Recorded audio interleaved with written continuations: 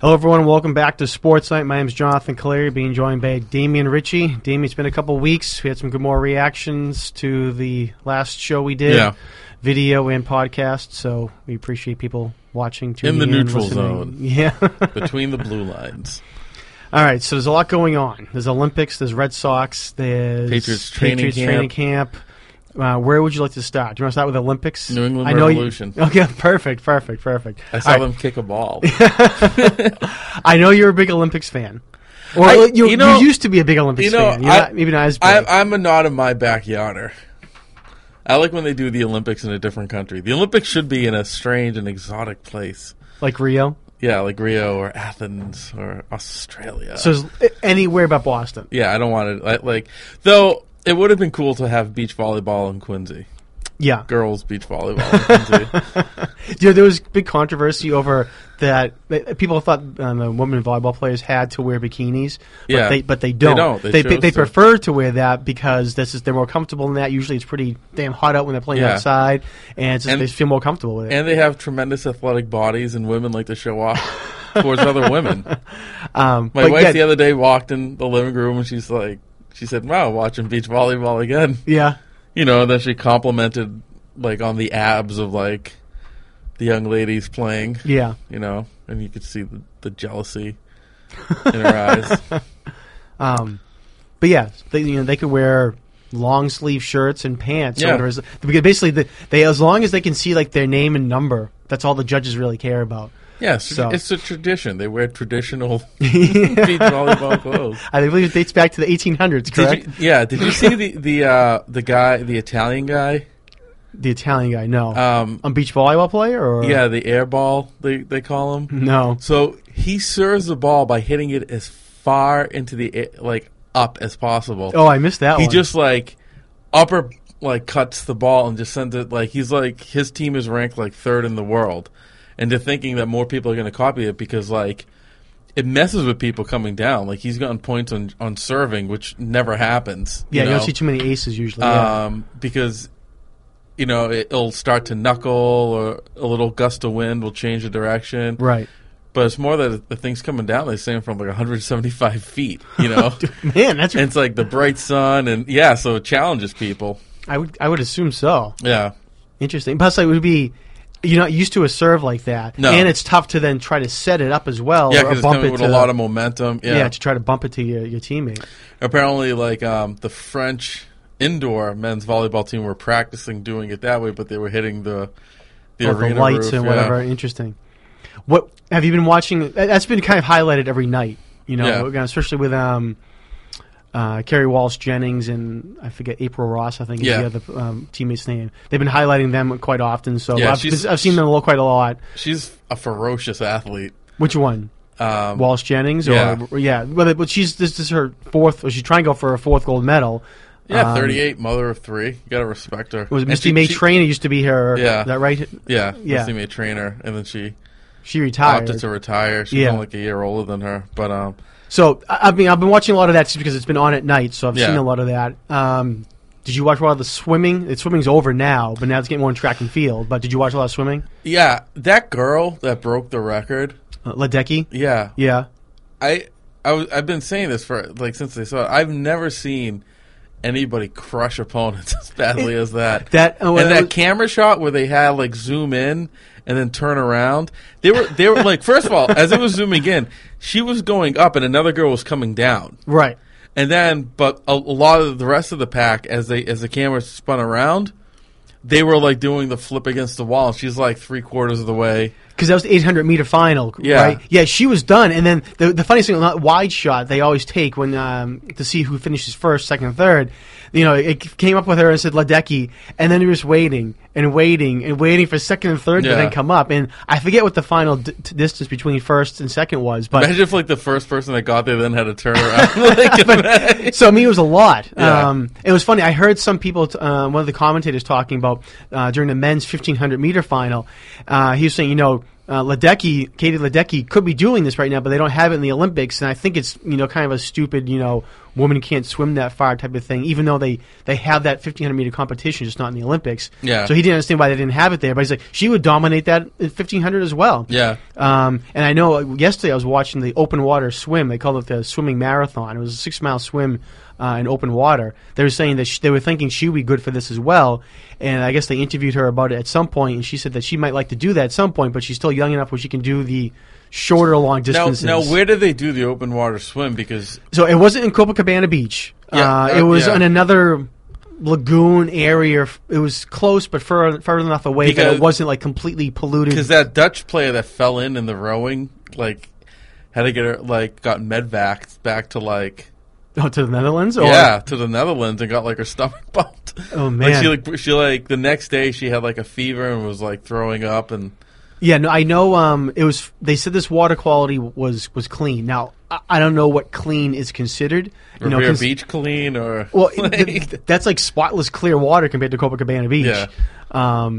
As much as I love Wollaston Beach, the water quality there isn't always 100% perfect. It's better than Rio. Oh, it is 100% better than Rio. That is for sure. 100%. Seeing Deer Island across the harbor. Well, I think even if you look at like how bad it was in like the 80s, I think that's still cleaner than it is in Rio right now. Or maybe it's equal. I don't know. Because they don't have a Deer Island. They just have a pipe, and then that's it. It just goes out to exactly, yeah. So, excuse me. But yeah, so it's been interesting. But yeah, so it was kind of interesting seeing the open water swim. Yeah. Track and field. Did you watch Usain Bolt win? I did. And he is ridiculous. I really want to know how fast will he run if he tried. Yeah, exactly. Like at the 100-meter final, it looked like he let up just the tiniest little bit at the end. He did. He looked, and they have that shot of him like looking at the cameraman and smiling. Like I almost thought that was a fake picture. It's ridiculous. Yeah. But he is so ridiculously fast. And like Justin Gatling, he was running. You could see he's trying 100% running through the tape. And Bolt is like, I'm going to take the first 10, 15 meters off. And all of a sudden he just goes... Well, no, but Bolt is like that. Bolt starts slow, and then because he's 6'5", he traditionally isn't built like a sprinter. Yeah, he's a little bit tall. He's taller than everybody else. Yeah, than most sprinters. Most sprinters have like cornerback builds. They're like between 5'9" and 6 feet or something like that. They're like kind of like stocky, got like more bulk muscle and like explode out. He almost is like a distance runner build. But, man, once he gets going... It's ridiculous. That middle third of the race, he just explodes through everybody. And it's just... Yeah, if he just decided, all right, I'm going to run completely straight out, and I know he's done that before, and we just don't... We basically see him run once a year or twice a year. The semifinals and the finals of the Olympics, and that's it. Or every 4 years. 4 years, 4 years, I'm sure, like, in the World Champions, maybe he, like, leaned forward and... Who knows? But... The amount of times that we see him run, it's just like he's just gliding out there, and it looks like he's effortlessly running, and he's still blowing past people, and it's just ridiculous how fast he is. So that's been kind of interesting to watch. I like seeing like Bill Murray tweeted they should have just an average person doing each event for comparison. But so like you and I running the 100 meter next to Usain Bolt. Yeah. But, like, it would be funny to, like, it's funny when you see, like, did you see, like, the fat Ethiopian guy that was a swimmer? No. He was, like, the only guy, like, he represented his country. Mm-hmm. And, like, he was, like, totally out of shape. Like, they, like, called him Dad Bod. Like, was he doing, like, the really long race, like the 1,500 meter or something like that, too? No, it was, like, the shortest one. Okay, well, that's good then. And like, he came in, like, way late. like, the other people were lining up, and he, like, pulled... Like, and he pulled in. And then, like, today I was watching, like, the 800 meters, and there was, like, one dude got, like, lapped by everybody. And at that point, like, I don't know, like, during it I saw one guy, like look like me running down first base. All of a sudden, like, he stood straight up and grabbed his right leg and, like, hopped off the track real fast. I'm like, oh, I know what I know what that is, brother. Yep. And, but, like, this guy was just running, and he just was, like, chugging, trying to, like, he just looked, like, winded. Like, he was trying to keep pace, and so I'm like, how did you get here? Like, high school kids probably would have done better than you. So, can any country just say, okay, Damien Ritchie, you live in some random country, Swaziland, and no one is interested in running the 100 meters. It's you. or do you still have to qualify with an Olympic time? So I think it depends on how. From my understanding, I think it depends on how many people register to go. Okay. So if the deadline is how many people want to run the 100? 1,000. Okay, well we're going to do preliminary local, races to kind of wean this out. And I assume they tell the United States you can only submit. Every country can have 3. Is it up to 3? Okay, all right. But you know what stinks, which I think is a total ripoff? If America has 3 sprinters in the 100 for the final, okay, and they come in 1, 2, 3, but Usain Bolt comes in 4th, Bolt gets the bronze, because your country can only allow, you only can get two medals. It happened with the girls' gymnastics. They finished 1, 2, 3, but then a different country got the bronze because of that. That's like an Olympic rule. You can't When did that happen? I don't know. Apparently, you can't sweep the podium. I feel like I've seen Americans sweep the podium before. I've definitely seen 1 and 2. Are you talking about 4 years ago when Allie Reisman lost a tiebreaker? I think it was in the all around. She finished tied for 3rd, but on one of the tiebreakers she lost. That was 4 years ago. But this was Olympics. Yeah, they said recently for one of the events, for the balance beam or one of the. Oh, I missed that. I thought you could sweep an event. No, they said they were saying that you can only have 2 representatives from a country on the podium, and obviously you're going to keep the gold and silver. Interesting. No, you take the gold, 4th place. I was unaware of that. I'm surprised. Yeah, that's a rule. I thought it's the 3 best people no matter where you're from, and it should be, and that's the time or how much you lifted or whatever the thing is, the qualification for winning. Well, maybe every country should just send 1 person or something then. Maybe. Yeah. But and then it was weird. I saw a 28-year-old in gymnastics. I'm like, what are you doing here? Are you a coach? It's kind of. She was the only person from Romania. Oh, interesting. Yeah. Romania used to be a big gymnastics place. Yeah. Interesting. I'm surprised. Yeah, and she just did balance beam and slipped. Oh, and that was that. And yeah, they're going to boo her in her home country. Have you seen any of the diving events and how many bad dives there have been? They say because it's too windy. People really okay. You know when they hang they stand just on their toes with their back when they do a certain dive. Yeah, it was like a blooper reel. People wobbling and are falling. Interesting. And they're saying it's because it's an open air stadium. Probably because they didn't finish building it. They're like, yeah, it is an open air stadium. Yeah. Why do you have all those support beams sticking out? But I not that I've seen a ton of diving ever before. Yeah. But usually I see a little bit, and we used to see a lot more when there were big American divers were the guaranteed gold or favorite for the gold.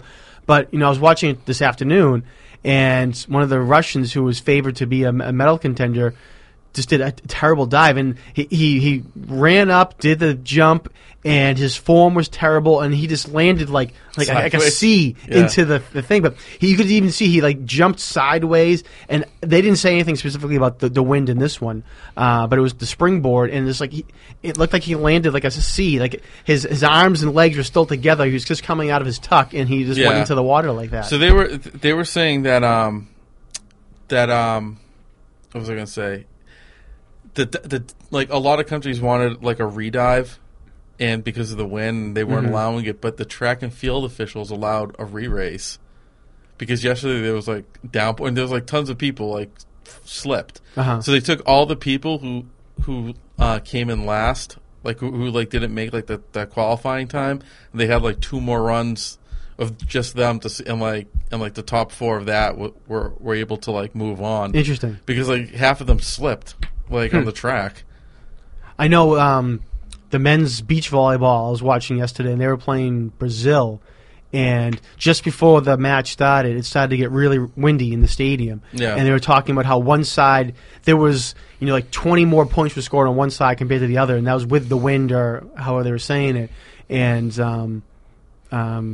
I forget the American that has been around for a while for the men's beach volleyball. Yeah, but the older guy. Yeah, he was saying it's winter down there, right? It is, even though it's still really hot down there too. But so it gets darker earlier, though. That was the one big thing. Like, they were signing off coverage this afternoon at 5 o'clock, and Al Michaels was like in the dark. I'm like, why is it so dark? I'm like, oh, okay, it's winter. That makes sense because obviously sunsets earlier. But so they were saying, beach volleyball, and the men's team was saying that we didn't take advantage of the wind, and the Brazilians did, and that's one of the different reasons that they were able to win the match. And they're also throwing sand in the Americans' eyes. Yes.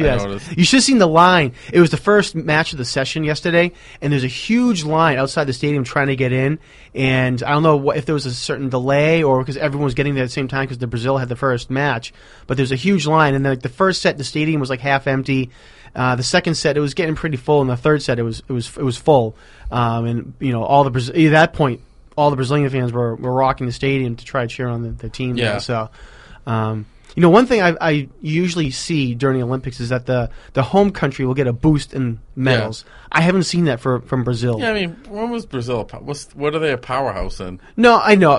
Volleyball, I guess, is one of in soccer. And actually, the women's team got eliminated today. Yeah, by Sweden. I know Sweden's usually a fairly decent team. Actually, they eliminated this U.S. The States, yeah. Yeah. So I don't know how the men's Brazilian soccer team's doing or not.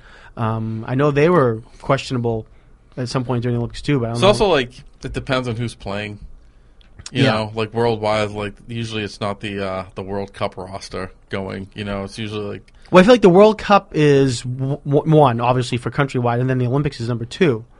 Yeah, but even a lot of guys are backing off the Olympics because I think a professional soccer player definitely wants to play in the World Cup. That's like TV time, like worldwide, and then after that it's like. The Euro Cup. Yeah, the UEFA or like Copa America or whatever. Yeah. Like your local one. And then, like, sometimes you see, like, older guys, like, towards the end of their career, like, do the Olympics. Like, remember Roger Clemens, like, pitched, like, in the Olympics when he was, like, 42 or something because, like, he just wanted to and they let him? No, but I wouldn't deny that it wouldn't have happened with him. Yeah, like he just wanted to like play for his like country and because he's such an American. But I think that would be cool. But usually it's like for soccer. Usually it's like the under 21 like studs for your country. Definitely are playing in the Olympics. But yeah, interesting. So overall, have you been happy watching these Olympics? Yeah, I mean, You don't care, really? I don't really care. It's daunting. I like watching America, like, win against like, cheating countries. Like, yeah, because we're so squeaky clean all the time? Yeah, well, we don't cheat. And it's like, I like seeing, like the pageantry of sports, if you will. So right now, we have 83 medals, and Great Britain and China are tied for second with 48. That's surprising. Like, now, I know Russia has a lot of their team banned, so that's part of the reason why they're probably not up there as well, because usually they have a higher count. Although I feel that we usually do much better in the Summer Olympics than we do in the winter. We usually do well in the Winter Olympics, but Summer, I think we have. There's more sports and there's more medals to be earned, but we always, I feel, do. I think in Winter Olympics it's more competition. Mm-hmm. Like whereas like so. In the Summer Olympics, like you can. I'm going to name you the countries that are going to medal in like sprinting: America, Jamaica, and then you have like a wild card. Mm-hmm. Like, but America and Jamaica are going to be there. It's like that's pretty much it. And like we're taking basketball. Like, Russia's fourth. Russia is fourth, by the way. It's ours to lose. Like we're usually pretty good in swimming. Australia is also pretty good in swimming. They've been down this year in swimming actually, but they're usually good. But now when you get into the Winter Olympics, it's like it's always a crapshoot. You never know. Like we have good skiers, but like so does like it could like it doesn't surprise you when they're like, oh, in the downhill slalom, like a guy, a Norwegian one, like you're like what? That's crazy, like.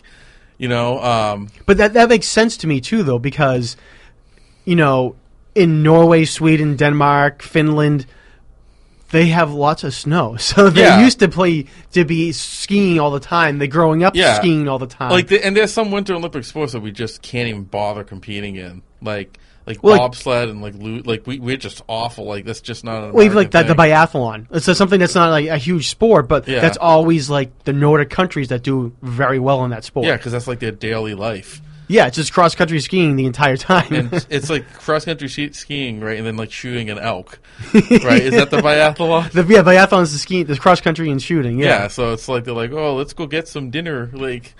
Because we're hungry, so these... like, yeah. So, yeah, I think, the Winter Olympics, though, I bet the Winter Olympics are more evenly distributed, except with the exception of probably Russia probably dominates it. Well, I know in the Sochi Olympics, obviously Russia wanted to make sure that they were going to be the top medal getter because it was in their home backyard. Yeah. And does China have the next Winter Olympics? Because I know Beijing is getting the Winter Olympics. I don't know if it's coming up in 2 years or not. I don't know. Google it. I shall. But I think they have the Winter Olympics coming up in Beijing because I know they got both. So, but also I think that sounds right. But anyway, so... See, why would you want the Olympics? Their stadium's already falling apart from the summer. Oh, the Bird's Nest? Yeah, I know. They barely use it. Yeah, yeah, it's like condemned. See, I think for countries like that, though, the Chinese were like, we want the Olympics, so we're going to do it at any cost, and whether it's money or kicking people out of their homes. Yeah, but we want to be seen as a world power and trying to take over stuff. So hypothetically speaking, let's say Boston does host the Summer Olympics. Okay. Yeah. Now let's say it's stadium time. Okay.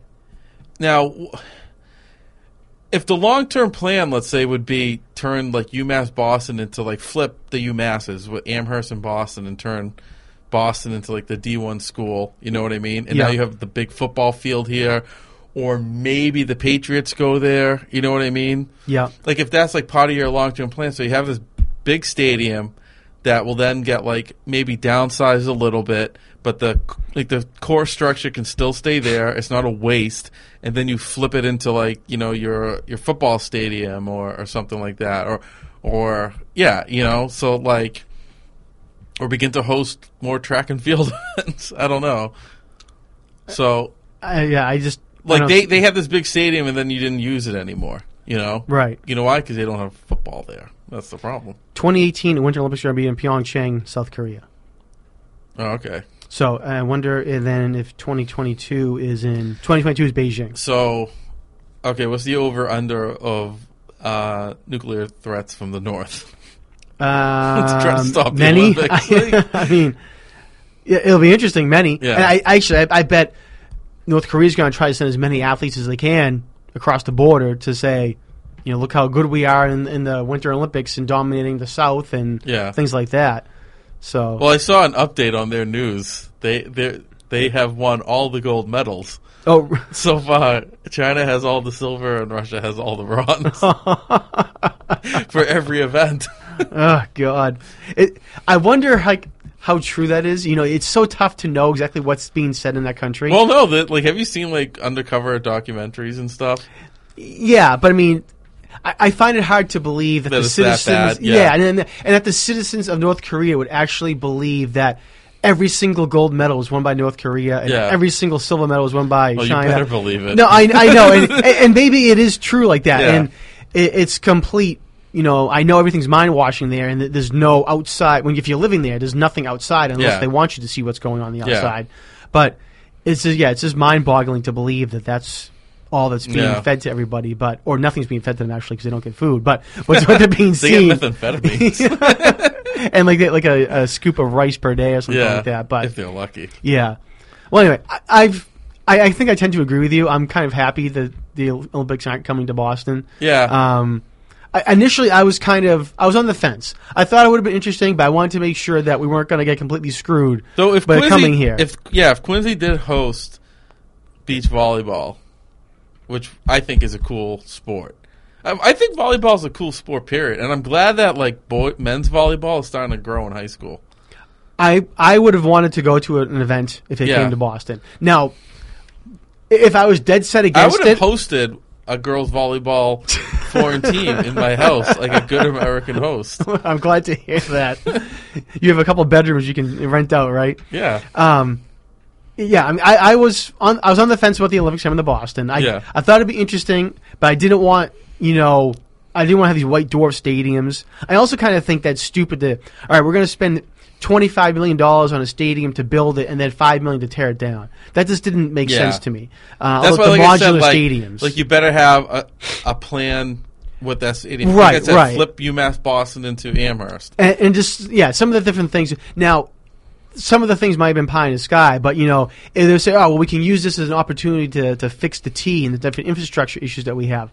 I think that's a good thing, but whether it actually was going to happen or not, who knows? And how much it was going to cost is another thing. The IOC is one of the most corrupt organizations in the entire world. It is the most corrupt. Well, because now FIFA's not as bad. So, but you look at those two organizations, they're terrible. So, so it's just, they're trying to get every single dollar out of people. So, it would have been tough. They would have been have a real watchdog to make sure we weren't going to get hurt. Did you see, like, Australia? Australia was like set to host another Olympic, and they had to tell the IOC that they can't do it anymore. Did the people vote to pull out of it? The people. It was like this newspapers, and the news was like somebody WikiLeaked the IOC demands. Oh, really? And people were like, oh, no. Well, then one of the things they were talking about here was having dedicated highway lanes just for IOC people. Yeah. Now, that to me is ridiculous. Yeah. It's like, we're going to take up one lane on 93 to go from Quincy to Boston, say, and no one can use that for that 2 weeks. Yeah. That's outrageous. Yeah. And all the security things would have been pretty tough, too. And a lot of the people say, the traffic would have been terrible, and there's too many people coming here. That didn't bother me as much. I think you can work around that. And you know what? It's a lot of people. We're used to a lot of people in traffic anyway. Yeah. Now, obviously, would have been more. Well, remember when we had the DNC? I was living north of Boston at the time in Medford, and they the next town up in Stoneham, like the Stoneham and like Winchester line, they stopped 93 there. That was like you had to get if you were going a 93 coming south. You had to get off. Right, because you couldn't go past the Garden on 93. Yeah. Right. I mean, like, literally, they shut down the highway. So, we could have probably lived with a lane. But it's just, like, the demands, it was just, like, ridiculous. They make, like, these, like, pompous rock stars look, like, humble. Yeah, exactly. So, I don't know. I think I tend to agree that I'm glad that this didn't come in the long run. So now, what about your thoughts on people saying that the Olympics should just be held in like 2 or 3 cities and just rotate between them each year? Like people say Los Angeles has the infrastructure already built. They don't really need to do a lot of different things for it.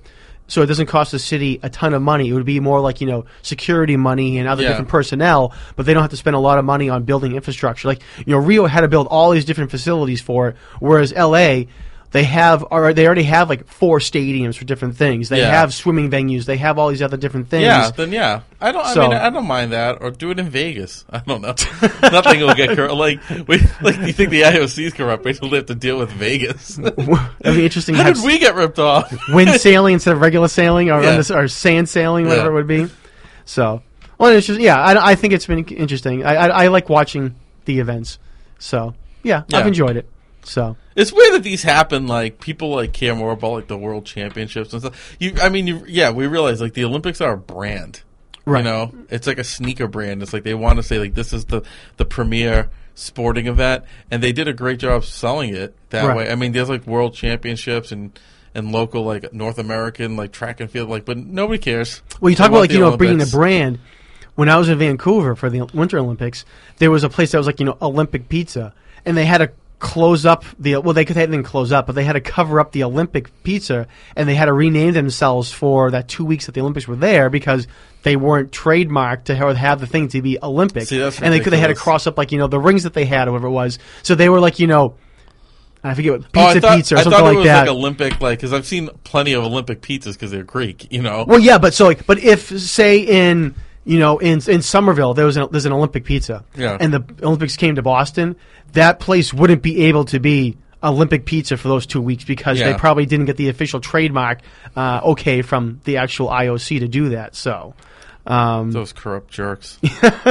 So but yeah, so I thought that was an interesting thing as well. So a lot of the businesses like that had to shut down like that. So. But yeah, so anyway, now you're playing Pokemon Go. And for those that were watching our last show, we were talking about Pokemon Go. What's your review on it now? You said you're enjoying it. So my neighbor told me that basically Nintendo bought the platform from a previous game, And he told me the game, and I downloaded it, and I looked. I'm always looking for something on my phone to kill time. Anything except, you're dealing with like a 2 and a 4-year-old. They don't have anything interesting to say. So you want to just go, yeah, and play on your phone. So that being said, I'm always looking for little time wasters to download. So I tried that other game that he mentioned, and it was way too complicated. But it was the platform was very comparable to Pokemon, with the exception of there's no things that just randomly pop up and you catch. Yep. Now I missed Pokemon growing up. Yep. That came I think we were in high school or something when that came out. Yeah, something like that. Sounds right. I knew of it because it was so crazy popular at the time. But I don't know. It's like I know this is a stupid thing that's not going to amount to anything. I think it would be better if you'd play it and I play it and we could fight our animals against each other. Yeah. But you can't do that. Okay. You just got to go around searching for different Pokemon. You have to go to gyms to fight. Yeah. And supposedly there's robots there that the company made that are really hard to beat. Mm-hmm. And then as you're walking around, you might see other different Pokemon that you can capture or whatever. Yeah. And if you go to usually if you go to more popular places, I guess there's more popular Pokemon, a rarer Pokemon. Yeah. But for the most part, you get either a rat or a pigeon. That seems to be the most common occurrence. Have you done it just in Quincy or anywhere you've been going around, or? Yeah, I mean, if I'm walking around somewhere, I'll you'll pop it open and see. I'll pop it open and see if there's anything cool. And then, if I catch something, I'll give it to, the girls and oh, catch it, They like this one called Jigglypuff. They think it's cute. We went down to Nut Island, last week, just to, walk around there after dinner. And there was a lot, and there was tons of people running around there, but there was, a ton out there. So anybody in Quincy, FYI, Nut Island's a good place. Go to Nut Island. There's all these, sea ones out there. It's a nice place just to walk around anyway. Yeah. Well, we have them on their bikes with training wheels. Oh, that's a good place for that. Yeah. So you can casually walk while a toddler while they fall. Yeah. Moving a half a mile. I think it's quarter of a mile or 3/10 of a mile around if you do that loop. The loop, or something like that. Yeah, I mean it's not a big park. No, not at all. But good for elderly. A lot of people fishing down there. There was a good amount. I was talking to a guy who was fly fishing. Interesting. And I was very interested because what now? I'm what are you fly fishing for? Because those reels aren't. They're very weak, aren't they? Yeah. And he's striped bass. I'm how are you going to reel that in? And he's no. You'd be surprised. I can handle it on this. Obviously he didn't catch any, but yeah. Interesting. Yeah, I can't imagine somebody catching a striped bass on a fly reel. That would be really hard. Do you prefer land fishing or boat fishing? I prefer. Okay, so when it comes to freshwater, either one, I don't mind. Yeah. A lot of freshwater fish you can catch near shore because, on certain times, because they go in for the shade. Yep. So, and smaller fish live around there, so they come in to eat anyway. Yep. So, but I can go on a little fishing boat in freshwater. That's fine. I don't like ocean fishing for a couple reasons. The choppiness gets me sick. Okay. I swim like a brick. So just the idea, most ponds, if you fall in, you can just walk back to shore. Right. But yeah, that's not the case in the ocean. No, usually not. So that's always in the back of my head. So I forget who I was talking to about going fishing, and I just really have no desire to go fishing. And I think part of it is I don't really have a desire to go out on a boat really either.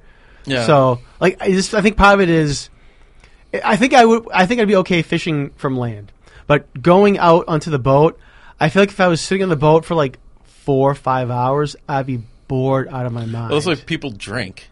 No, I know, and you but make food and stuff like that. Yeah, I just think I feel I would, I don't know anyone that has a huge boat. Yeah. So even if there was, say, 6 to 8 people on the boat, it's not a very big area. So even if you wanted to try to walk around, you gotta go, all right, I did my 5 steps and now I'm, Well, yeah, so here's a scenario. So you don't have this fishing desire, but like, you know, imagine, let's say, Rick's Place in Maine. It's like a bunch of us. We got like a grill going. There's chairs. See, like from his little patio area, you could sit there. You could walk out 10 feet and go to the water's edge and start fishing. That I'd probably be okay with. And we can, and you have this conversation and that's what makes fishing. That I could probably do like an enjoyable pastime. But then I feel like if I was on a boat, then I'm stuck there. Yeah, exactly. And that just doesn't seem to interest me. Either taking Dramamine or getting like seasick. See, I don't know if I get seasick. Have you been on a boat that's stopped in water? It's been a long time. I've been on a whale watching trip, but honestly it's probably been close to 20 years. Those boats are pretty big. Well, that's the other thing too. They're big, so I haven't been on a small boat that holds a total of 4 or 5 people on water. You're gonna get sick. Yeah, so I don't know if I've ever been on a boat like that in the middle of big water. I've been on a boat like a Boston whaler that has been out like maybe I could Whaling. Still I could see I could have swam to shore if I needed to because the shore was 200 yards, so it wasn't that big of a thing. But I haven't been out like a mile, 2 miles, 3 miles from land. That just to me I don't know. I'm not a big sea guy, I guess. Yeah. I don't even want to do I have no desire to do a cruise either. I'm on the same boat. I'm glad to hear that. Partly because ever hear the things like what never to get on an airplane? Yeah. Like you never ask if you ever get you never get coffee or tea on an airplane. Mm-hmm. Because of recycled water. Yeah. So that's the same thing on boats. It's unless you're getting a bottle of water that's enclosed, like a Nestle bottle of water, which costs $73, I guess, on a boat. It's so what do you do on a cruise? You eat and go to a crappy comedy show. Well, and I know a lot of viewers out there love going and they go every year, and that's fine. I'm just above you. I don't know how else to say it. And I know when you go on a cruise, it's a mini city, 10,000 people that are out there, and I understand it. So it's not like you're going out on the Boston Whale or something like that. You go to some developing nation, and they're not going to take you. They're not going to show you the reality of it. When I went to Jamaica once for a wedding, and we didn't stay because it was the wedding wasn't we're going to a resort. We went to a town where the wedding would be, and it wasn't a bad town by any means, and there was a resort not too far from it, and we rented a house and stayed there. But one day I was bored and just asked the guy that owned the house, if I throw you $20, can you just drive me around the island and show me stuff? And I saw legitimate shanty towns. Right. And I'm like, oh yeah, that's what also is here. Right. They never take you to any place like that on the cruise. See, I feel like when I go to a place, I like to go and explore, drive around. Exactly. So if when I was in Hawaii, we went to Maui. We were able to take the rental car, and one day we went north, one day we went south, one day we went this. We went all around the island, different days that we were there, doing different things. At night, we were let's just drive here and see what was going on. Walked around the areas. No, obviously it's Maui, so it's a little bit different, but it was awesome just to drive around and do that. When I went to Chicago or San Francisco, I like to explore around, drive around a little bit. And I know, all right, I'm not going to go to certain areas in different cities because, it's going to be dangerous there, especially for a tourist that doesn't know what they're doing. But I like to walk around and see different things like that. No, I agree, yeah. All right, when I go into a cruise ship, all right, I know there's certain destinations I can go to, but if I'm just going to go explore around, I'm going to be walking up and down rooms. You're going to a boat, but then they dock, and then you go to basically a gift shop of a town. Right. And they tell you don't go past this place. And supposedly some of these towns are even completely fenced off. But it's like a gift shop. It's they know that the boats are coming. Right. It's a it's been worked out from the boat company with these little towns And I think if I was going to go to the Bahamas, I would just want to fly to the Bahamas and be there. I wouldn't want to fly to South Carolina, take a boat 2 days to the Bahamas, stay in the Bahamas, and take another boat 2 days. I'd rather just fly from Boston to the Bahamas, stay there for the week, and then fly home, and then that way I don't have to worry about the different stuff. The cruising element of it just doesn't do anything for me. I'd rather cruise to Bermuda or fly to Bermuda and be there. Fly to Jamaica and be there, and then then come home afterwards. The only cool thing I saw, and it was $17,000.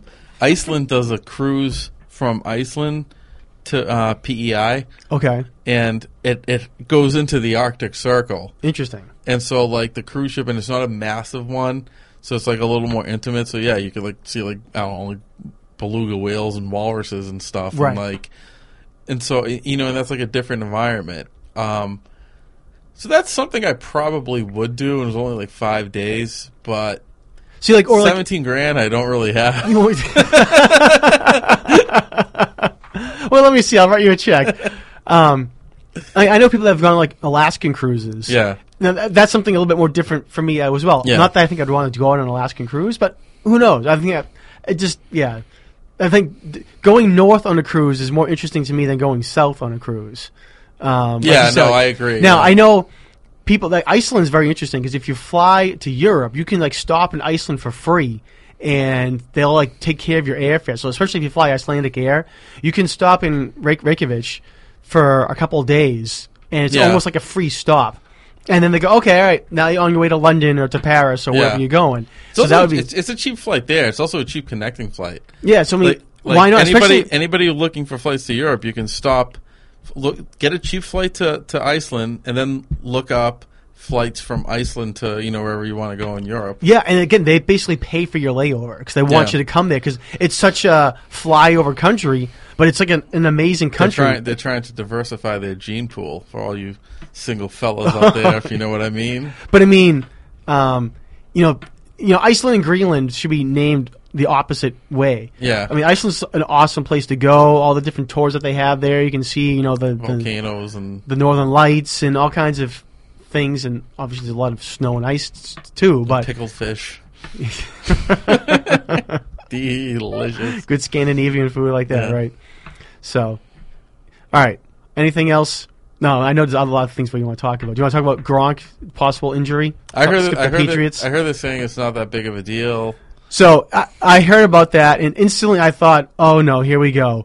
But yeah, it appears not to be that big of a thing because not much has come out of it. So it seems even with Edelman too. Remember, like, Edelman made a cut and then, like, had to, like, be carried off the field, and now they're saying that it's not much of anything.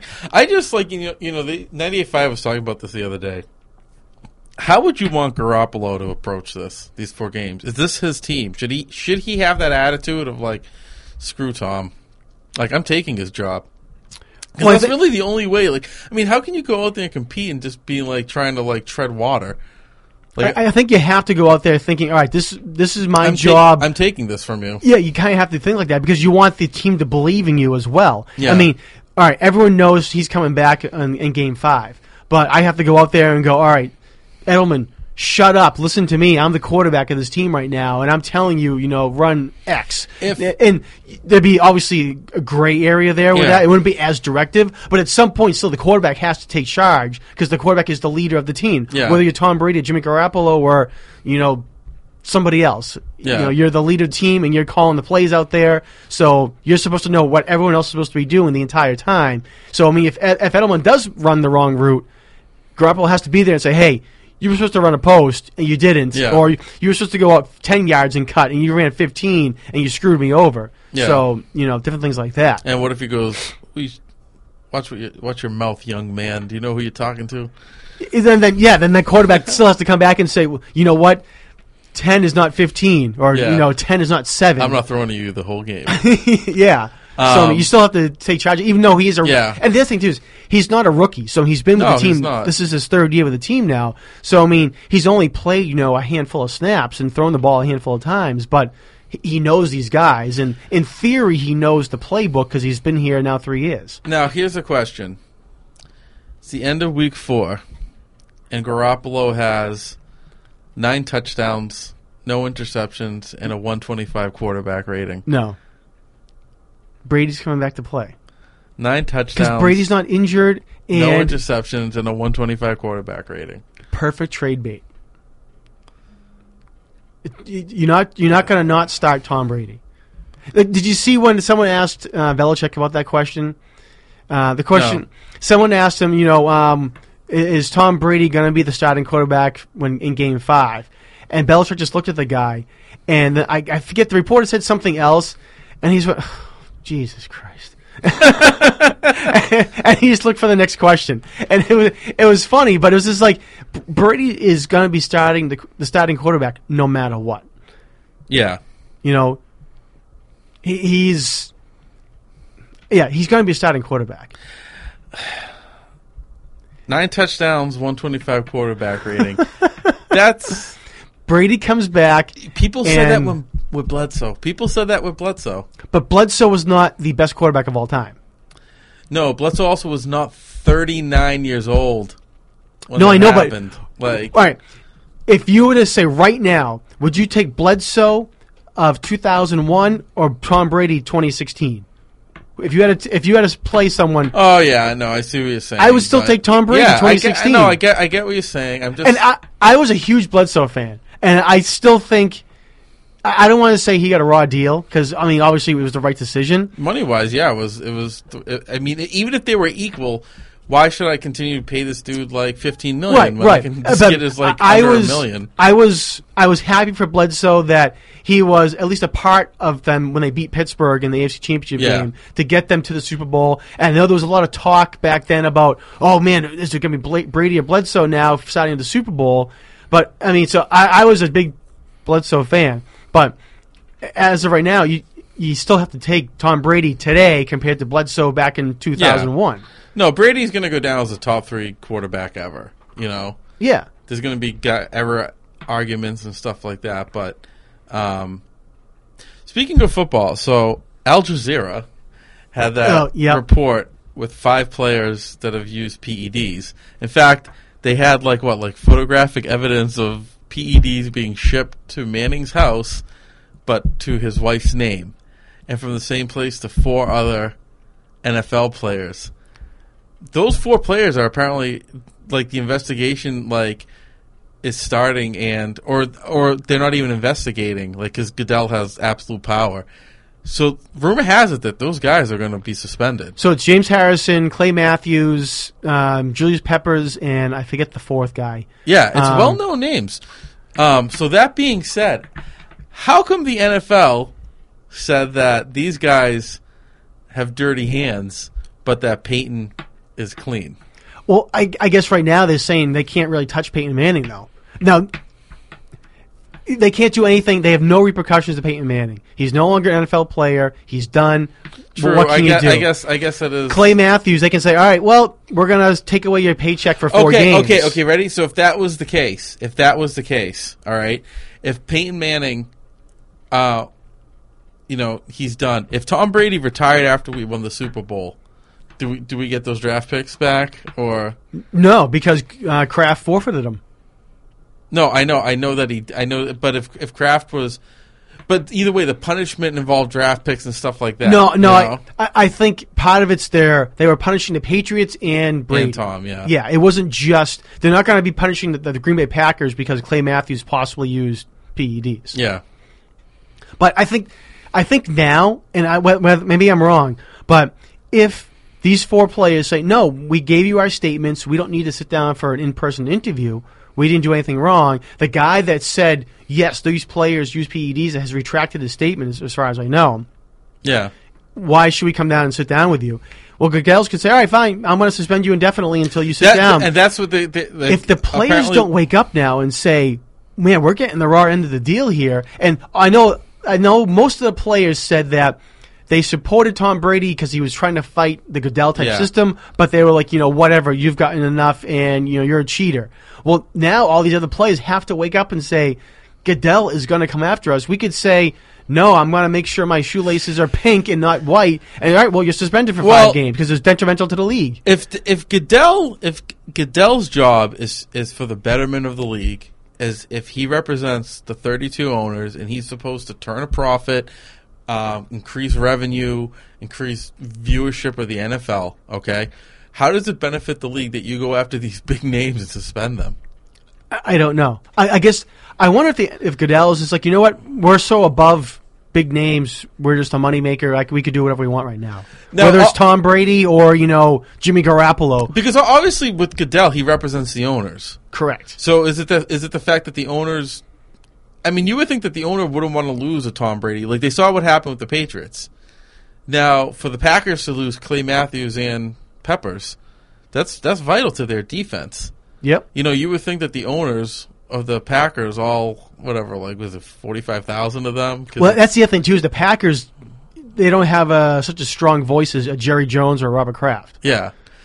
But, so let's say he does this to Tony Romo, to I guess not Aaron Rodgers, like to Phillip Rivers, and I understand what you're saying. He starts taking away like big name quarterbacks just because he can, basically. Honestly, I think Pirates, the owners still know they're going to be making money hand over fist. Even though, I mean, they don't want to lose a game, though. No, but they still know that they're going to be getting all this money coming in. I mean, these $2 billion TV deals or whatever ridiculous amount it is, I forget how much money it is. I mean, look at the Rams moving to L.A. Yeah. The fact that they had to pay some sort of stupid moving fee to go to L.A. and all that money is getting split up amongst the other 31 owners. I mean, that's just... Yeah. As long as the owners can say, all right, well, yeah, I lost Tom Brady, or yeah, I lost Tony Romo, but I ended up making $40 million this year. Yeah. Yeah, well, what can I do? And the NFL made, $1 billion this year, or whatever the numbers end up being. It's... So my conspiracy theory is that Goodell is going to hammer those guys. And that's why, Goodell was ruthless in going after Brady. As I think he's going to push, and they've been talking about this for a while, for an 18-game schedule. Very well, maybe, yeah. And if that's the case, they're going to say, well, you can't have this much disciplinary power, or it needs to be very black and white. You take PEDs, it's a 1-game suspension or $500,000 fine.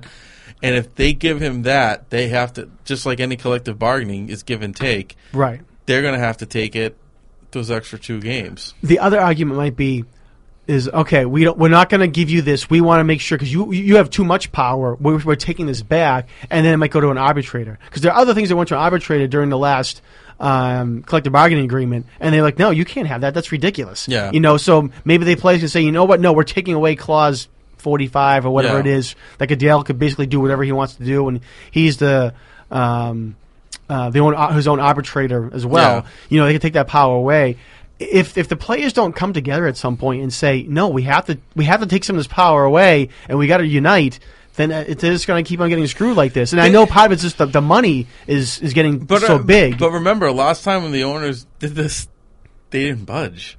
No, I know, but that's why I think the players ultimately are going to have the big say. If Goodell looks at the players and they come and they say it and he goes, no.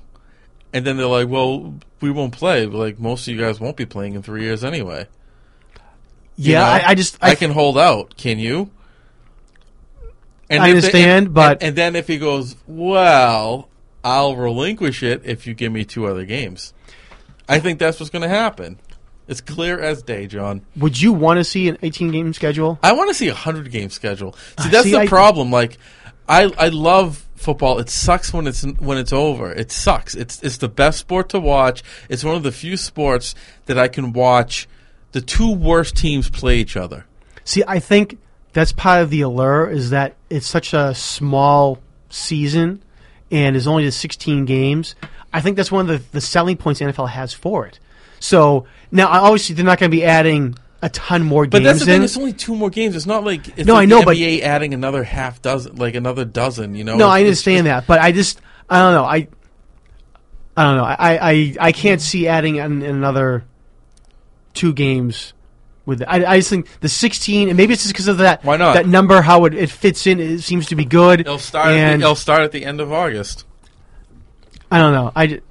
I would be perfectly fine if they stay with 16 games. No, I'm not in the camp that, yes, I definitely want to see 18 games. I agree that I can watch just about any game. Ready?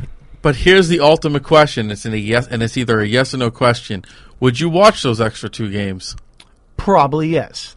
And that's all that they care about. No, I know, but I don't know. But then the other thing too is if the owners are going to want 2 more games, then the players are going to say, okay, fine. But then all of our paychecks have to be increased by another 2 games as well. And they say that's fine because that's chump change to what they're making. Right. No, exactly. I agree with that. I don't know. I would honestly, dude, I really wouldn't mind. Or how you do 18 games, you give 2 bye weeks. I don't know. Maybe, yeah. And stretch it out that way. They were like, people were like saying the idea, which I think was so stupid.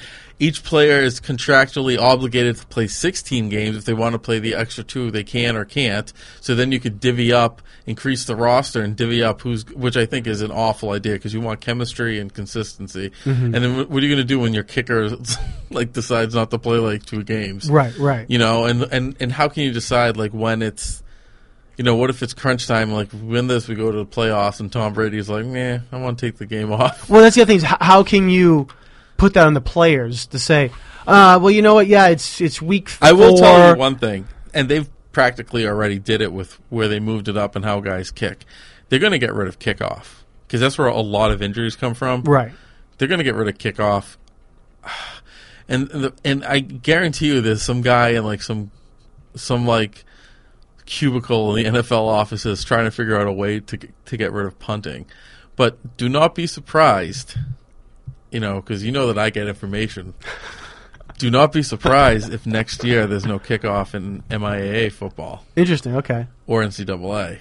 Because that's been on the table for a while, a long time. Just automatically start at the 25?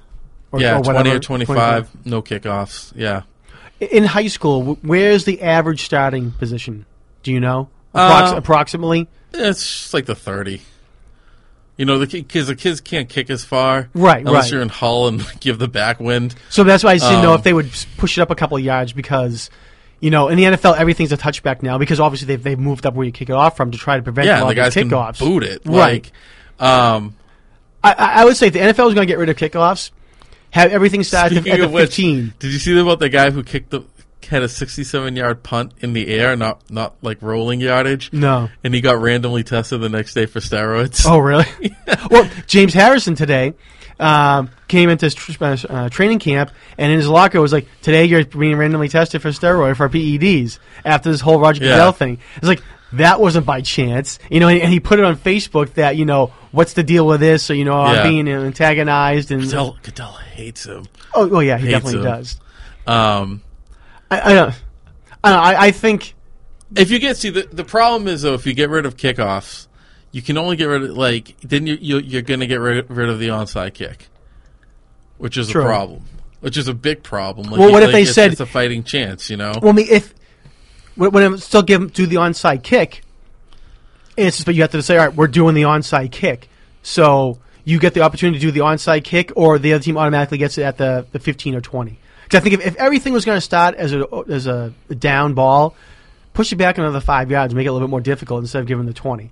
I mean, I don't know. Yeah. I mean, I like to see a little bit more play like that. Yeah, I hear what make a little bit more drama like that. But it's still giving the opportunity for the onside kick, so you can still get the ball back, and you'd only have. I mean, how many games see an onside kick? It's not every single game. I mean, maybe in week 1, are we going to see 2 onside kicks? Maybe there's a guy in Alabama, a high school coach, that has never not onside kicked. Really? He's never punted, and he's never done a traditional kickoff. And he always goes for it and forth, and he doesn't have a kicker on the team, right? Because he doesn't kick the ball off unless it's the opening kickoff or something like that. No, even the opening kickoff, he does an onside kick.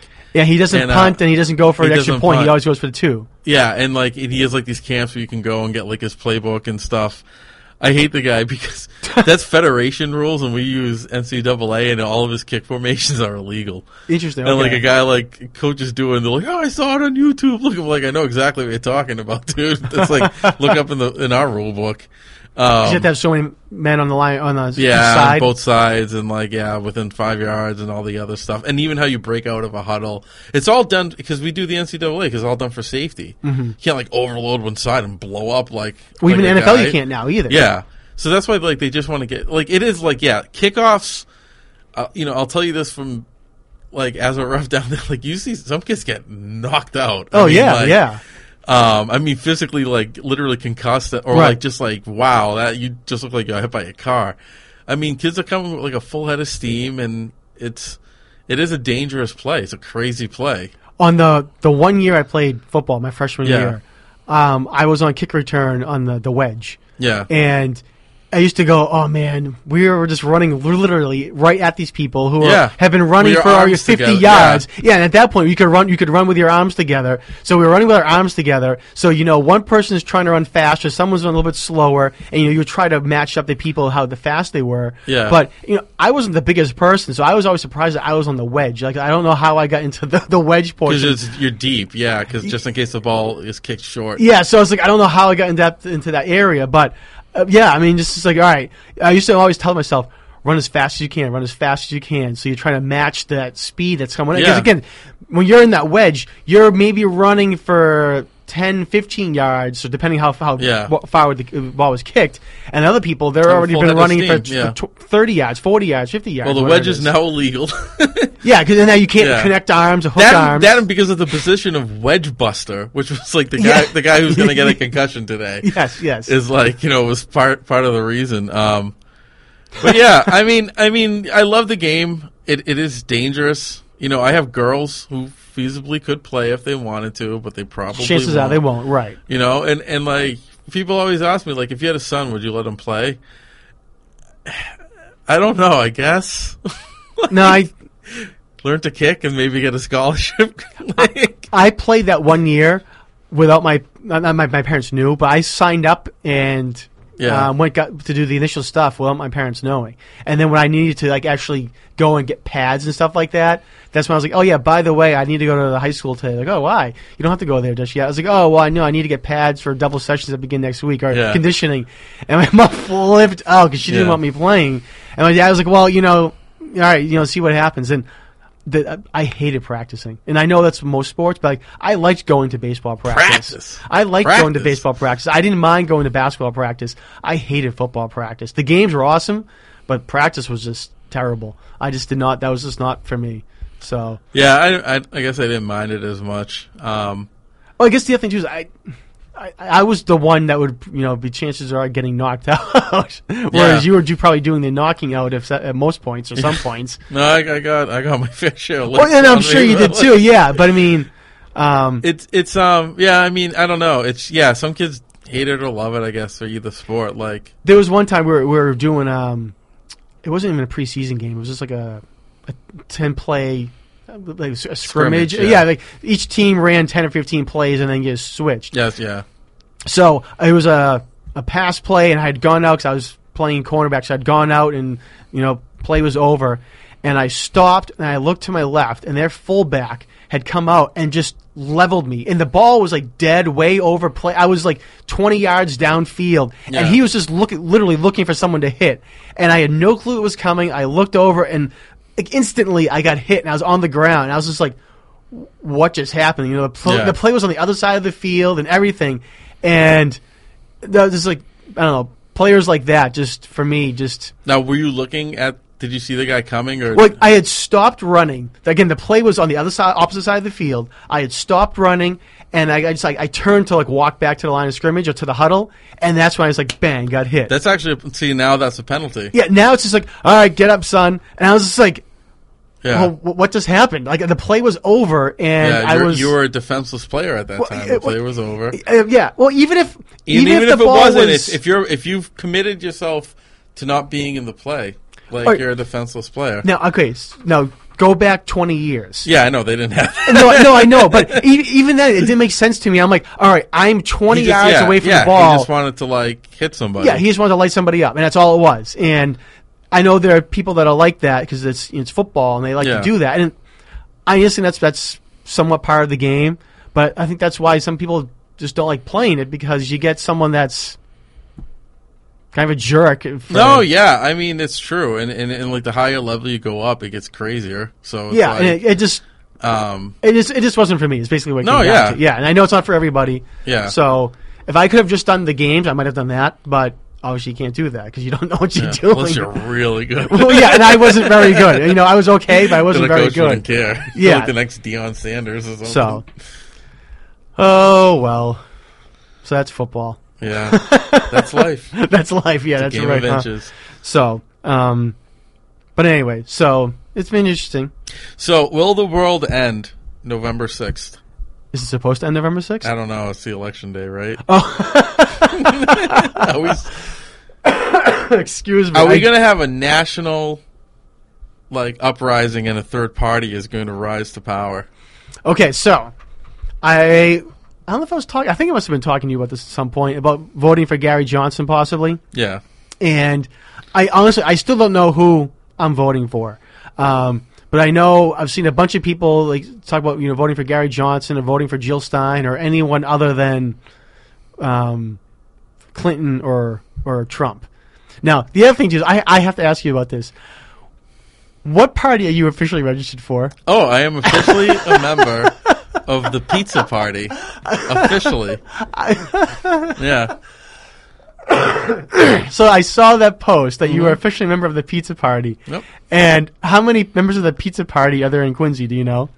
There's about 1,700 in the state. In the state, so okay. You gotta there's at least one in Quincy. Oh yeah, you. Yeah. So, if you like pizza. Are you doing that just for this election? Or was it a little bit, yeah. Okay, I didn't know if it was a permanent type of thing where you're never voting in any primary again for president type of thing.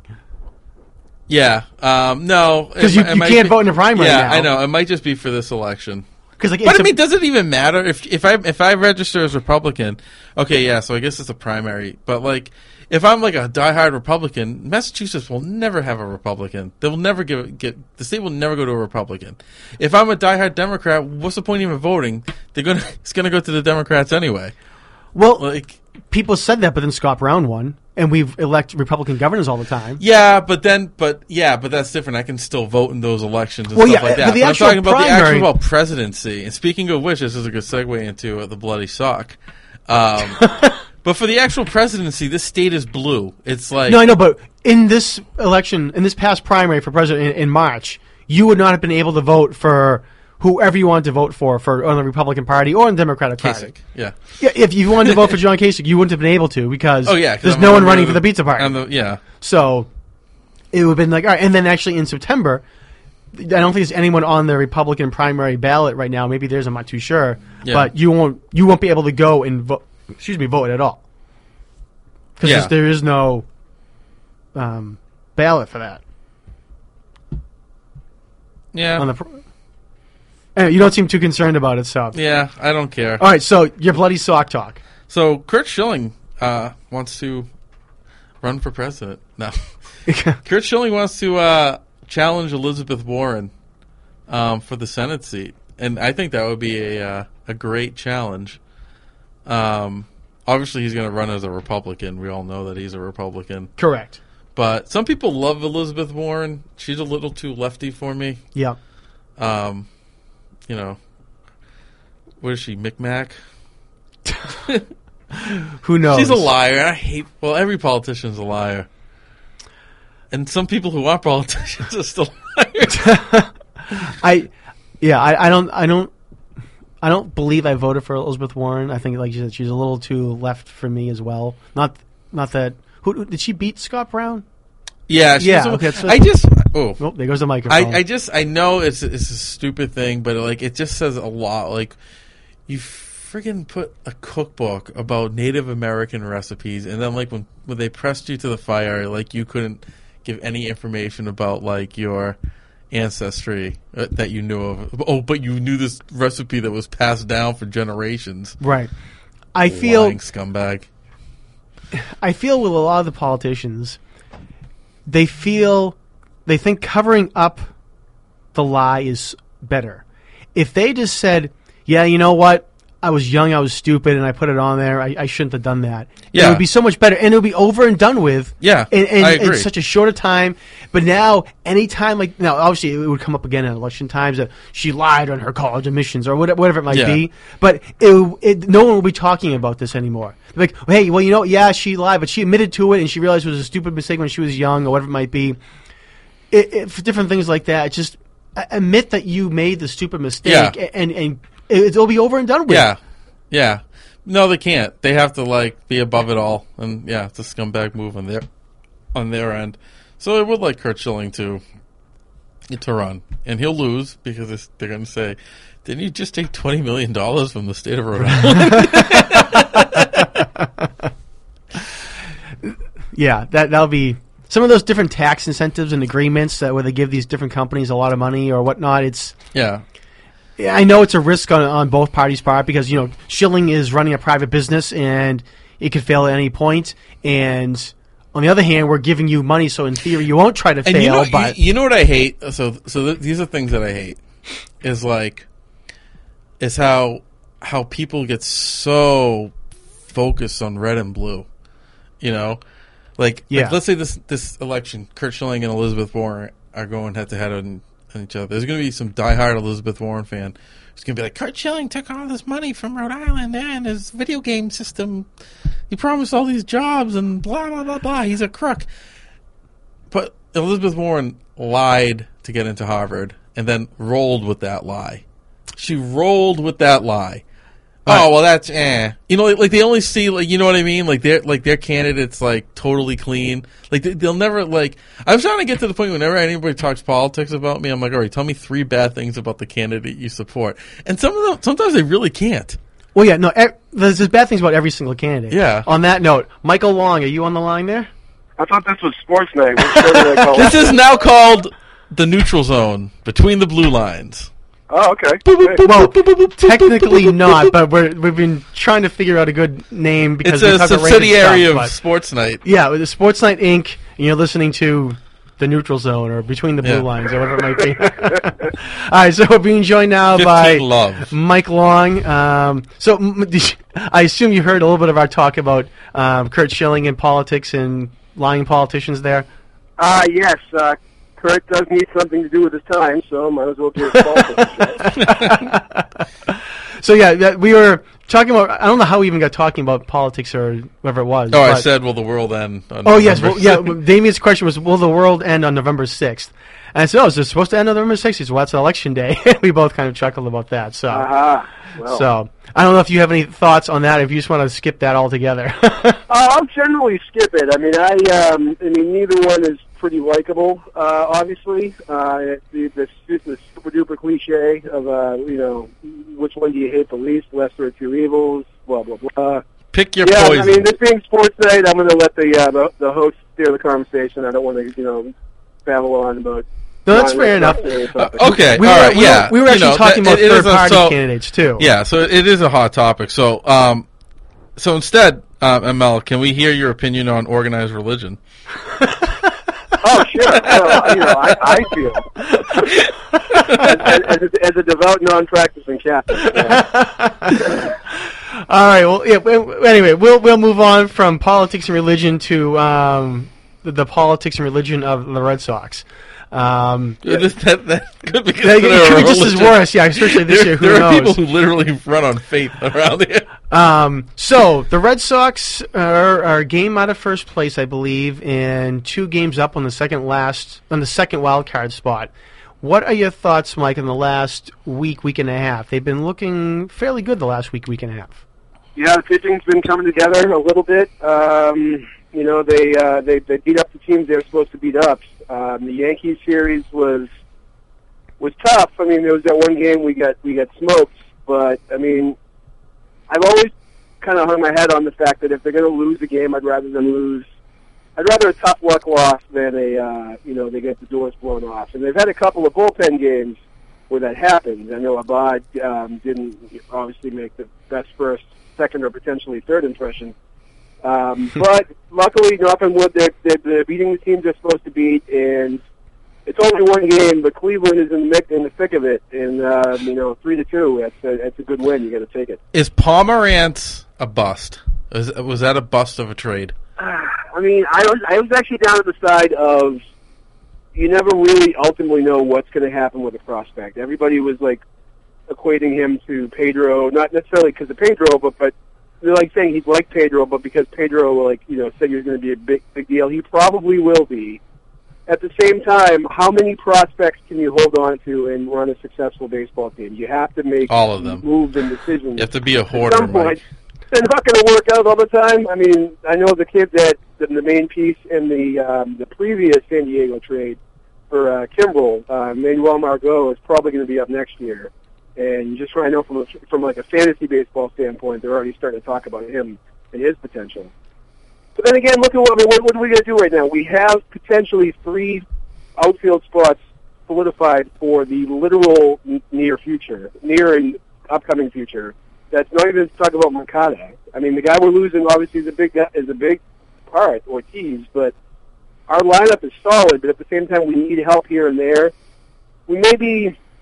I don't know. I mean, honestly, I had never heard of Anderson Espinosa before the trade. And then I found out he was the top-ranked Red Sox prospect. So, speaking of Moncada, he's a natural second baseman, right? Yes. Now, Dombrowski is not going to... He's not a boss. He's not Theo. He's not from here. He's not, going to be here for 20 years, 15 years, okay? He's going to... His job is to win another World Series and then bounce.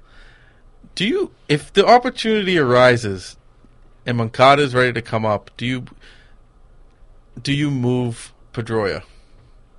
Well, I think the biggest question is probably what do you do with the DH spot? I mean, is it guaranteed that Hanley's going there? And if Hanley goes there, I mean, we still have what's his name floating around, Pablo Sandoval. Yeah, that's what I was assuming that the Red Sox were like, look, Chubbs, you're going to lose some weight and you're going to be a DH, and I want you to shut up. Right. I mean, but he could do that. Hanley could go to DH. I mean, you make the argument that you take the regular wear and tear of being in the field off of them. Yeah. Pedroia, in theory, could go, but then at the same time, it's like if Hanley goes, you have third base and first base open. I mean, that's what, Pablo, Shaw, but do you really... And seeing a full year out of Shaw, do you want a full year? Do you want Shaw as your regular guy? Yeah, I don't think anybody wants Sandoval to ever stand on the field. Sandoval is another thing. Like Sandoval, you have to give a shot to next year. You have to. You have all that money in it. It's like, what else are you going to do? How old is Shaw, Mike? I don't know offhand. You can't. He's probably in his late 20s. He's not he wasn't a super prospect. He literally kind of was good enough last year and this year. I thought he was a little bit younger because I was going to say, either way, this is pretty much his first full try with the Sox. I mean, right. If they gave him another year, I mean, to see what was going on with other different options for next year, I wouldn't have a problem with him being your primary third baseman again. The Sandoval experiment, I feel, is just over, and they should just, I don't see why you keep throwing good money after bad. Like, he's package him with Pedroia and send him on his way. Well, I mean, the Pedroia I can see keeping, though, and like Mike said, whether it's DH or whether he'd be willing to move the first, if whatever it might be, who knows. But I think just the Sandoval thing, just, cut bait, say, all right, eat the cash, and be done with it. Yeah. I mean, that's kind of what, you can kind of look at what San Diego did again with Kemp. I mean, Kemp obviously was the top of the line, and then he's got this huge contract, but not living up to it. And I want to say that they got him off the books, but they didn't pay that much of his salary. No, I'm sorry, they actually still, I want to say they're still taking on most of their salary. So if we can, whether you cut him or you do whatever, you probably have to move on from him. But I feel like you still have to at least dip your toe in the water through spring training next year to see where he's at, because you never know. I mean, if he's in shape, you have to give it a shot. Otherwise, maybe you have to just cut straight out. Once he's out of the picture, you have a lot of roster flexibility. Moncada, in theory, I heard them say they were having him take rounders at third. So, it's an infield spot. It's not the same spot, but I don't know. I mean, Moncada is probably due up next year. I mean, when they brought Benintendi up and he was this successful, and Moncada's just as good, seemingly, if not better. Benintendi, wow. I mean, he skipped AAA, too. So this is our future lineup. So we have Benintendi. Our outfield is gonna be amazing.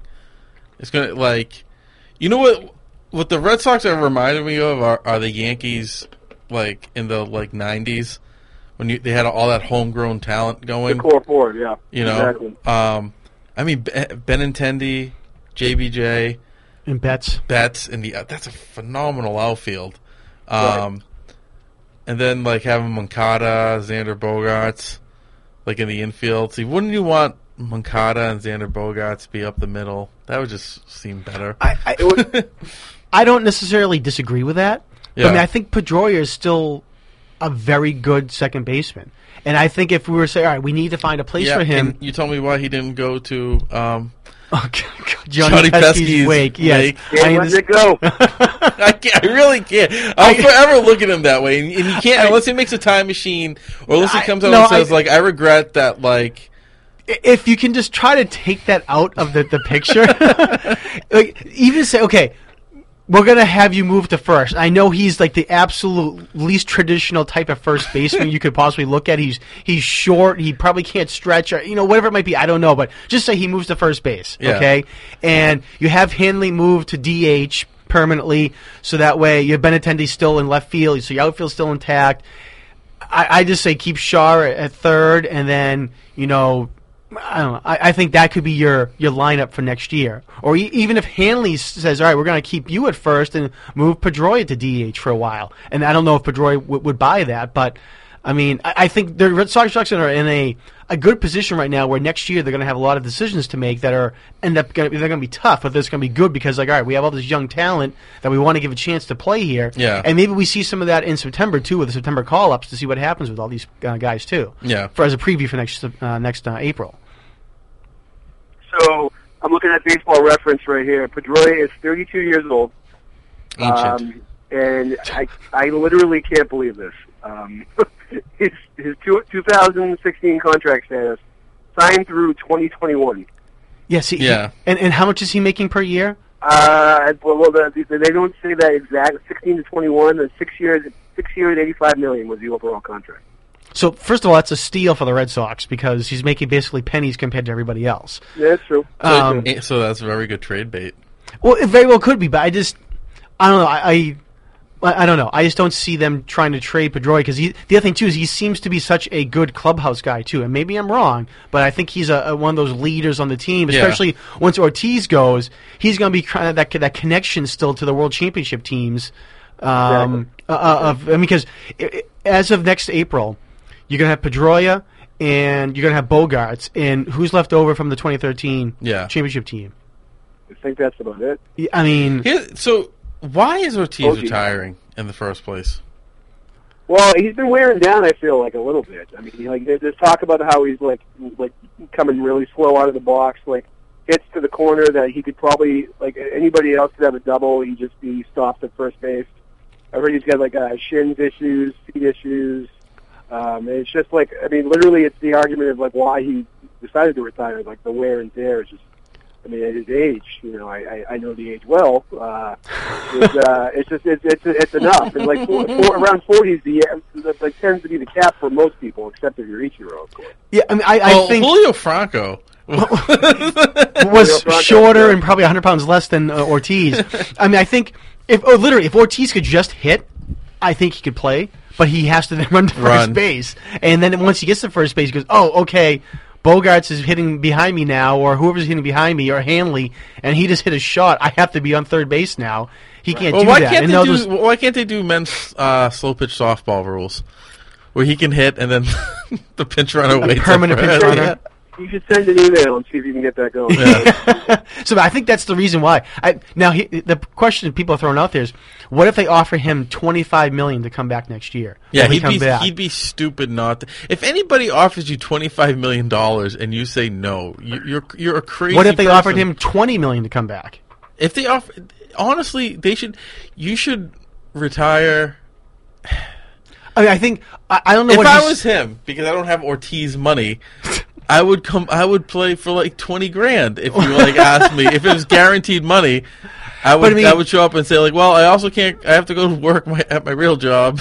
I think if Ortiz was smart, and hopefully he was, he's like, all right, I know this has been coming, and I've been fighting tooth and nail for my other past couple of contracts. This year, I'm not spending a single dime of what I make, because hopefully he can make on live off what he's made in the past 15 years, and then that way, even if he's set just on the 18 million or 15 million, whatever it was he made this year, he'd still be set for however many years he wanted to be. Yeah, and that way he doesn't have to worry about, oh man, I got to get up again tomorrow, and like Mike said, I can't run the first, like literally I cannot run the first base, but I have to run the first. Yeah, I just think of the whole awkward aspect of like, if he actually did come back next year and all the retirement ceremonies I've had for him all over Major League Baseball, like, what do you do next year if he's back again? It's like, hey, let me give you that rocket share back, but I guess I am retiring this year, so should I hold on to it? Or, I mean, what do you see, but, give me that plaque back and make it say 2017 instead. Let's look at the last 3 big retirement tours. Okay, so you had Jeter with his, and Jeter should have retired 2 years before he retired. Yep. He just basically finished out his contract. Right. And the thing with that is, on those numbers, you're not getting another contract. Like, as simple as that. And you know that. Everybody knows that, okay?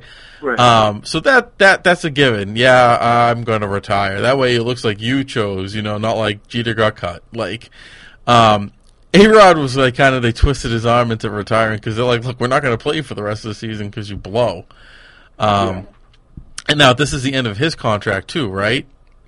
I think I don't entirely know that. I think A-Rod had another year on his. So he maybe 2, but he had one more year. I thought he did have another year. So now he is literally opting not to play. No, the Yankees cut him, released him, whatever. So he's officially not a Yankee anymore. So he's still going to get paid though? I believe so. Yeah. Baseball Reference has it as signed through 2017. So yeah, so he's like basically like, all right, well, I'm still getting paid. So and they were like, look, we're not going to play you at all, and no one's going to pick him up for the $25-30 million a year, whatever it was. Yeah, so you get because this is your severance package basically. Ortiz is not in that situation. Like, he's producing numbers at the end of his contract where people will say, yeah, but I guess that's the ultimate question: is do you want to go out on top or do you want to go out like limping? Right. Or a little bit of both. And most of the season he was going out on top, but he's like starting to wear it a little bit. I mean, hopefully he can. Yeah, so that that's when you do the hamstring injury, give him 15 days off. You know, he can go make more of his salsa and sell it at Shaw's. Has anybody had it? Is it any good? Maybe they'll call Moncada up in September. Yeah, exactly, and then have him fresh for the playoffs. I don't know. I would think the competitors want to compete to the very end. Look at Brady. Brady talks about playing another 5 years. But Brady's also in unbelievable health. He's in better shape than he is now than 10 years ago, which is crazy to say, but it's true. Possibly, yeah. Especially after he had the ACL tear. You know, he got in good shape. Yeah. So, avocado ice cream. Yeah. And cacao. So, Mike, where do you see the Red Sox on October 1st? Do you see them on TV or in the stadium? Yes. Do you see the truck getting ready to be packed up for spring training, or is it going to be heading over to the Logan Airport to fly to Cleveland for a game or something like that? I mean, I think that looking at the standings, there's no real dominating team in any division. Like, the best record in the American League is 70-50 at the Rangers. The Sox are 65-52. There's a lot of glut. I don't have the wild card standings. I don't know why I can't find that right now. But I mean, there's a lot of people, a lot of teams that are close to each other, and they're not consistent this year. Clearly, they have up games. They have really up games where they blow out the other team, but then they blow they blow some games that they should have won. They have a problem where if they're down by if they're down 3-2 or 3-1 after the seventh inning, the crazy stat where they're 3-50 or something like that. But they have very rarely come back in close games. It's tough to tell. I mean, the pitching, it's the cliche. It's all about pitching. I just hope that the pitching just stays correct. I mean, Eduardo Rodriguez has been pitching a lot better as of late. When he first came back up after being hurt, he obviously was terrible. But then he's been solid. He's just not getting any wins, but he's been solid if you look at the numbers. high innings, quality start innings pitch, getting like 6, 7, 8 Ks. I mean, Pomeranz has been better too. And a lot of the guys aren't getting wins. I mean, the bullpen's getting wins. Price, I don't know. At first, I was like, I thought Price suffered from the same thing, and I did look up his numbers a couple weeks back, and like, he's clearly had some stinkers, no doubt. And I hate to give this comp too, but I mean, if you remember, like, maybe it's like a potential Josh Beckett situation. Josh Beckett's first year here was not good at all. And then the year after, I think he like vied to the Cy Young. Right. Yeah. So I mean, I'm not complimenting like he's definitely not style-wise Josh Beckett, but he still has had the numbers. I was actually having like a little bit of a conversation / argument with a friend of mine at work who's a big baseball fan, and we were talking about like who would you sign? Who should they have signed, Price or Johnny Cueto? And I said at the time, at the beginning of the season, no doubt it was David Price. I mean, he's like a big Cueto fan anyway. But we were looking at their numbers, and their numbers are close. But I think at the time you needed a starting pitcher. He was the best guy, literally the best guy out there. And like the fact that this is happening, he's pitched in the AL East before, so it's not like that was an unknown. I don't know. I mean, it's kind of tough to say, but like the fact that like on the flip side, people weren't expecting a lot from Porcello, and he's like what? 28-2 or whatever the hell is that? Well, say Porcello. Oh yeah, that's absolutely yeah. Well, I mean, Porcello last year was people were killing us for signing them, and then he's had a great year. He's been arguably the best pitcher we've had all year. Exactly. I mean, and right. I mean, not to dive into John Farrell talk, but like, I don't know who exactly was left on the bench when he was put in as a pinch runner, and now he's on the DL with a pitching shoulder injury. Yeah. That has to be the stupidest. I think if they don't make the playoffs, I literally see no reason why John Farrell comes back. Oh yeah, honestly, even if he makes the playoffs, and unless he wins the World Series, I don't see him coming back either. Yeah. I mean, I said this a long time ago, and it's mean to say, and I'm pretty sure I said it on your show, John. If he didn't get a cancer diagnosis, he would have also been fired that year. I really think. How do you fire that guy? No, I agree. Yeah. I agree with that.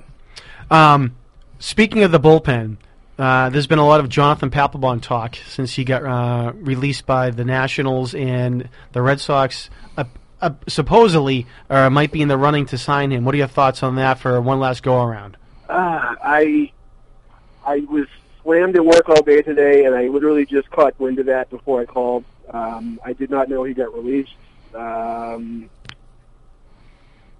Yeah, I mean, I don't.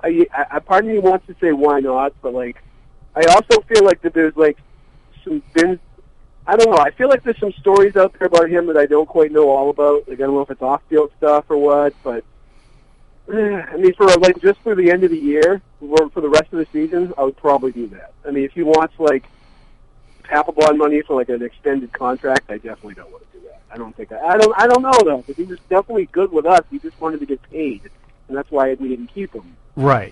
I'm torn. I don't know what you guys think.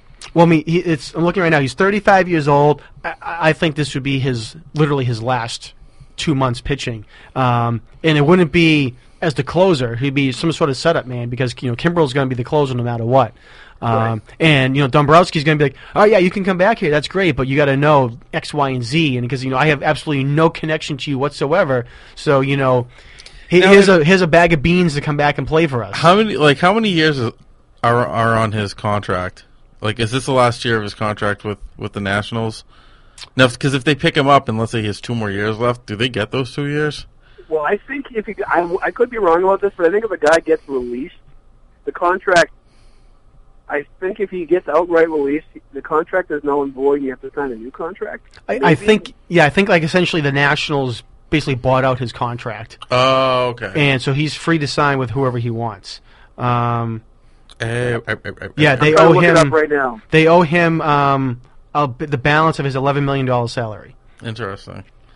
Yeah, he's actually a free agent after this year. He's signed through 2016. All right, so yeah, whatever. So give the Nationals minimum. pay him $11 million, or the balance of his $11 million owed, and then he basically signs for the league minimum. Yeah. For his age, and comes out to play for whoever he wants, essentially, because no one's going to sign for big money unless they really, really want to make sure they get him. But what's he going to play for? $500,000 for the rest of the year because he's still making. He knows he's making the other money. The $11 million. The $11 million. I don't know. It'll be interesting to see what happens with if they bring him back. I agree with Mike. There's definitely something that's just. He's always been a weird character. He's 35 and he acts like he's 15. Yeah, and I think that's always been his shtick too. I don't know anybody who's. I don't know any large redheaded men that have beards and do barbecue that act like teenagers at that age. Definitely not in this circle. Absolutely. No.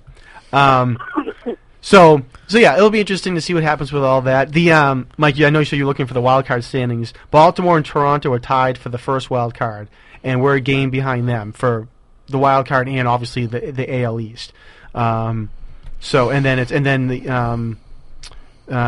Seattle's 2 games behind us. Detroit's 2.5, and the Yankees are 4.5. Nice. Okay. So. I don't see the Yankees being a threat the rest of the year. That's for sure. But Hanley did take 3 days of bereavement. Well, I don't. That doesn't bother me. Yeah, it doesn't bother me either. So it bothered a certain afternoon radio host. Oh, what, Felger? No, Maserati. Oh, really? See, I know that doesn't bother me. It's like, you know what? Someone died in your family. It's like, well, people are relying on him to play for this team. It's like it wasn't his family. Who was it? It was his wife's. Well, all right, I mean, if it was who was it in his wife's family that died? Was it like her mother? Neighbor. If it was his mother-in-law, I can understand taking, or father-in-law, something like that. I can understand you taking that time off to be there for the family. That was like when they ripped Pedro. No, I was thinking. Because his grandmother died, then next year his grandmother died, and the year after that, well, no, grandmother died. No, it was it was a couple of years ago when they ripped. Was it David Wright when he took a couple of days off for the birth of his son? Yeah, and they ripped him. It's like that only happens once. You know, your son's only born once, and you took 2 days off in the beginning of the season, and they were ripping him because it's like, you don't need to be there. It's like, well, you don't know the situation. Maybe his wife literally needed him to be there. Who knows what she was? Yeah, I know. And even if not, who cares? Your son was just born. But you're talking like a common man, John. If you're making $20 million a year. But you know what? Then they shouldn't be allowed to take bereavement time or paternity time. But it's in their contract. So you know what? I have a son born. I'm going to take that opportunity. So be it. Yeah. Anyway. He said, take it up with my union. Yeah. Okay. So, Damien, you are going to act as a third-party independent voice right now. Okay. Okay? So, Michael and I are in a fantasy football league. Yes. That you are... I'm well aware of this league. You're well aware of the league. We had our draft last Thursday. Yes. Okay, and I'm going to... I should be used as the arbiter for conflicts for this, You very well... You know all the parties. I know all the parties. I have a full knowledge of football, and... Yeah, okay, so all right, right now I'm trying to pull up the draft results as they happened. I'm trying to get the email for where I had all the draft results sent to me here. And I would like you to then review a couple of the teams. Mike's team will be one of them. My team will be the other. And you could also review Mr. Seth McLaughlin, who is now in this league as well. Yes. So, Mike, as I'm pulling this up, your thoughts on how your draft went? Well, our league is a league. It's a I don't want to call it a dynasty league. Probably technically, it's a keeper league where we graciously allow ourselves to trade draft picks. Yes. During the season to get a competitive advantage here and there. I did not have a second round pick. I generally, season to season, I'm always missing a top 3 pick in some capacity. I've also never won, so my dealings are not the greatest. I had started with it being a PPR league. I felt this was the right call. I started with Allen Robinson and Alshon Jeffrey. As your keepers. As my keepers. My first pick, and this is based on, I think I was 8th overall out of 14 teams. My first pick was Carlos Hyde. I basically, the roster construction is quarterback, running back, flex, 2 wide receivers, tight end, defense, special teams, kicker, and then however many bench spots. I was looking ideally for a third receiver for the flex spot. Didn't really see one at the time based on what was available, and then I knew I was missing a big gap as well because I was missing a second-round pick. So I went with the best player available, probably not necessarily Hyde, but I went with him for the upside play. This is his third season. Last year was potentially supposed to be his breakout. He had a foot injury. He's allegedly better now. Other than that, I don't know. I'm not exactly. I'm very I'm not disappointed in my draft, but I'm not really excited about it either. I'm just sort of I feel like a lot of lottery tickets need to come due and see where they end up as the season goes on. For background, real quick, and I should have done this as well, and Mike mentioned as well here, it's a 14-team PPR league, and like you said, it's a keepers. You get to keep 2 players before the draft. You can trade draft picks throughout the stuff. So people that are listening, watching at home, just a little bit of information on the background like that. Your keepers round 1 and 2. Yes. So initially, what I'm looking at is the first round of drafting. Round 3 is considered the first round of the draft. The first round. Okay, so you start 1 quarterback, correct? 1 quarterback, 1 running back, a running back / wide receiver spot. So what gets me, and to be honest, just for sheer value purposes, I would say is I'm surprised that, for example, Cam Newton and then Aaron Rodgers weren't the first pick, because I'm assuming those people had a quarterback. That is better than Cam Newton or Aaron Rodgers, right? Not necessarily, no. So, I know, for example, Brian Finley had the first pick. He traded with Seth, actually, for the first pick. Yes. And I believe he traded, did he trade Peterson for the first pick? Does that sound right? Which one was this again, sorry? Finley traded to Seth. Was it Peterson? No, it wasn't Peterson. It was somebody else for the first pick, and I forget who it was now. And he got Ezekiel Elliott. Which isn't a bad pick. So he had the first pick. So let me pull up here. Seth. Yeah, Finley traded Odell Beckham and Lamar Miller. For 3 picks. Yes. Okay. So Ezekiel Elliott, because he was a rookie, you couldn't keep him. He was pretty much unanimously going to be the first pick. Yeah. So that's how Finley got him. So Finley starts off with Dez Bryant and DeAndre Hopkins, and then added Ezekiel Elliott. So those are his first 3 players. He loves the Cowboys. So Mike had mentioned we can trade the draft picks. Last year, I did not have a very successful year. So I had Gronk last year. Yeah. I had DeAndre Hopkins last year. I traded Hopkins for a first-round draft pick this year. Yeah. And I traded Gronk for a first and a second. Yeah. Then I also traded somebody else last year for another second-round pick. So I initially started with 3 first-round picks and 3 second-round picks. Yeah. I traded one of my second-round picks for Gronk. Very Belichickian of you, John. Yes. So I traded a second-round pick for Gronk. Yeah. So my keepers were Gronk and Jamal Charles. Yeah. Okay. So I had the second pick of the draft, so I went Mike Evans. Yeah. And then with the 4th pick of the draft, I went Brandon Cooks. Yeah. So my thought there was, knowing I had the running back and I had the tight end, I wanted to go wide receiver. No matter who the top 2 were, I was just going to go top 2 wide receivers. Yeah. I wanted to get that because it is the PPR league, so I wanted to make sure they were going to have decent years. Mike Evans has had 2 good years. Yeah. Brandon Cooks had a good year last year as well, so I was thinking to go along with that. Then I also had that 3rd first-round pick. I went with Aaron Rodgers to get arguably the best quarterback available. Yeah. Cam Newton went before me. Yeah. I could have kept Cam, but I knew I wanted to keep Charles at the running back position. Yeah. And when I looked over who was keeping what, I figured I could throw Cam back, and either Cam or Rodgers would be there for me. And luckily, Rodgers fell to me at the end of the first round. I think you played your hand very well, John. Excellent. I'm glad to hear that. See, the crazy thing too about these keeper leagues is as for those of you, I mean, not just keeper leagues, fantasy football in general. So the name Gronkowski, people are like, oh, Gronkowski, greatest tight end ever, blah blah blah blah. Or even Tom Brady in a sense. There are guys that will put up better fantasy numbers than the biggest names in the NFL. And that's why I think some people fall in fantasy football. They fall in love with names. Absolutely. Yes. When there's a mediocre running back on any team, but on the worst team is going to carry the ball a lot, or wide receivers on a bad team are good to pick because they're going to throw it because they're behind. a lot, right. You know.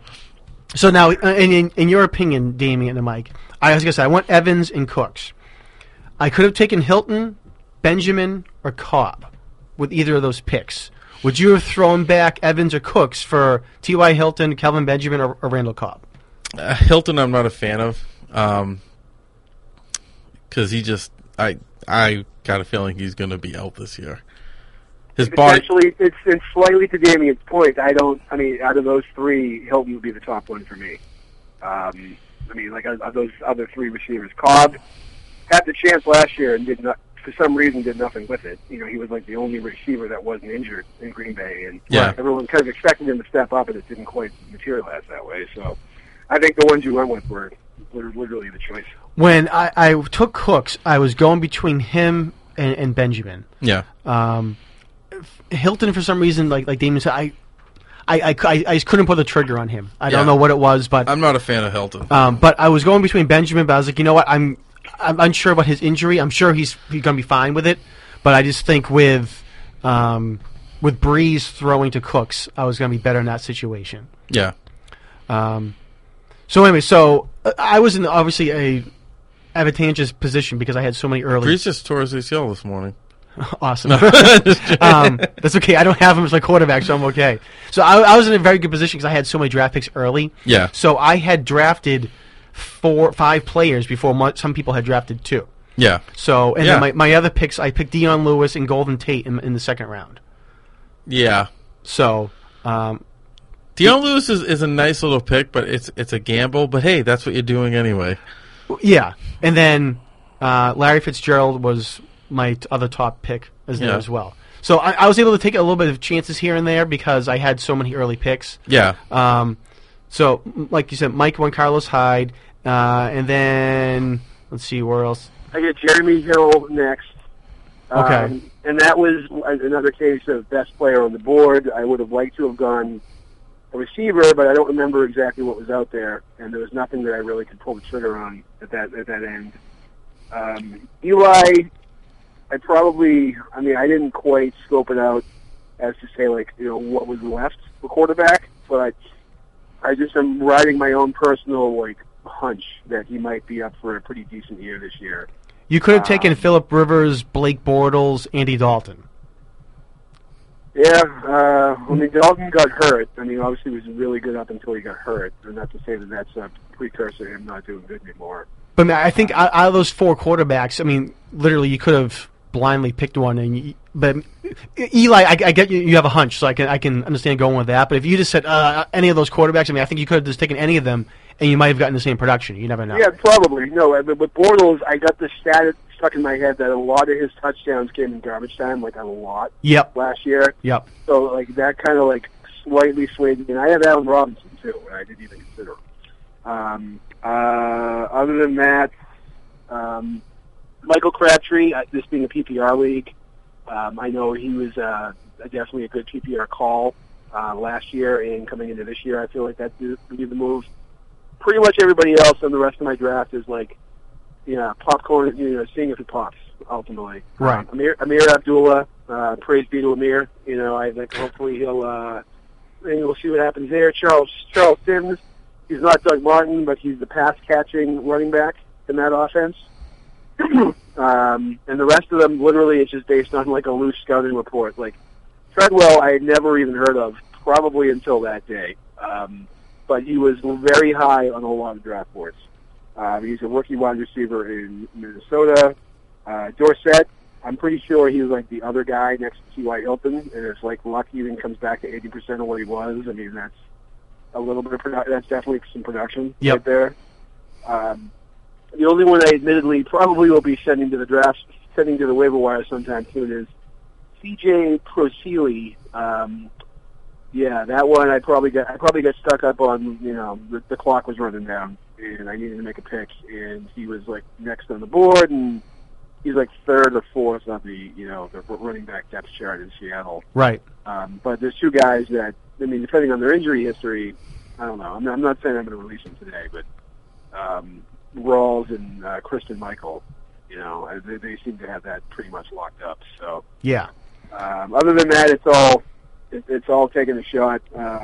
Eric Ebron, I know, was high on the list, but then he got injured like early on in training camp, and to me, I was like, I didn't want to spend big on the tight ends, and I've always felt I'm pretty good at the waiver wire, keeping an eye on people. So it's still a long season. I mean, I'm very like, I'm not overwhelmed or underwhelmed on the team. I'm just probably in the middle. I just really don't have much of a gauge on it right now.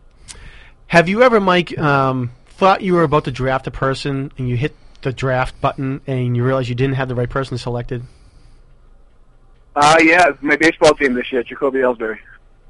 You thought you were drafting him, or you did draft him? No, I did draft him, and I didn't mean to. And who did you want to draft? I don't remember.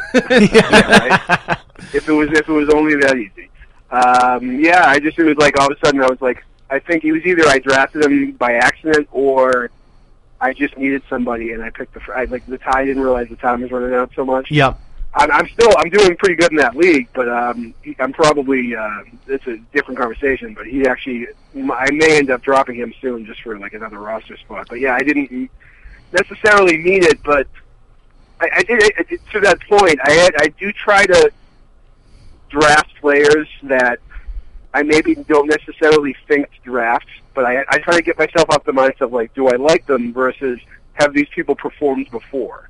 Right. And if they have, I mean, you got to obviously take what works as opposed to like, oh, I feel good about this guy. He's in XYZ situation. It's like you have to actually look at everything that's numbers-wise. So the reason I asked the question was because I screwed up one of my picks in last Thursday.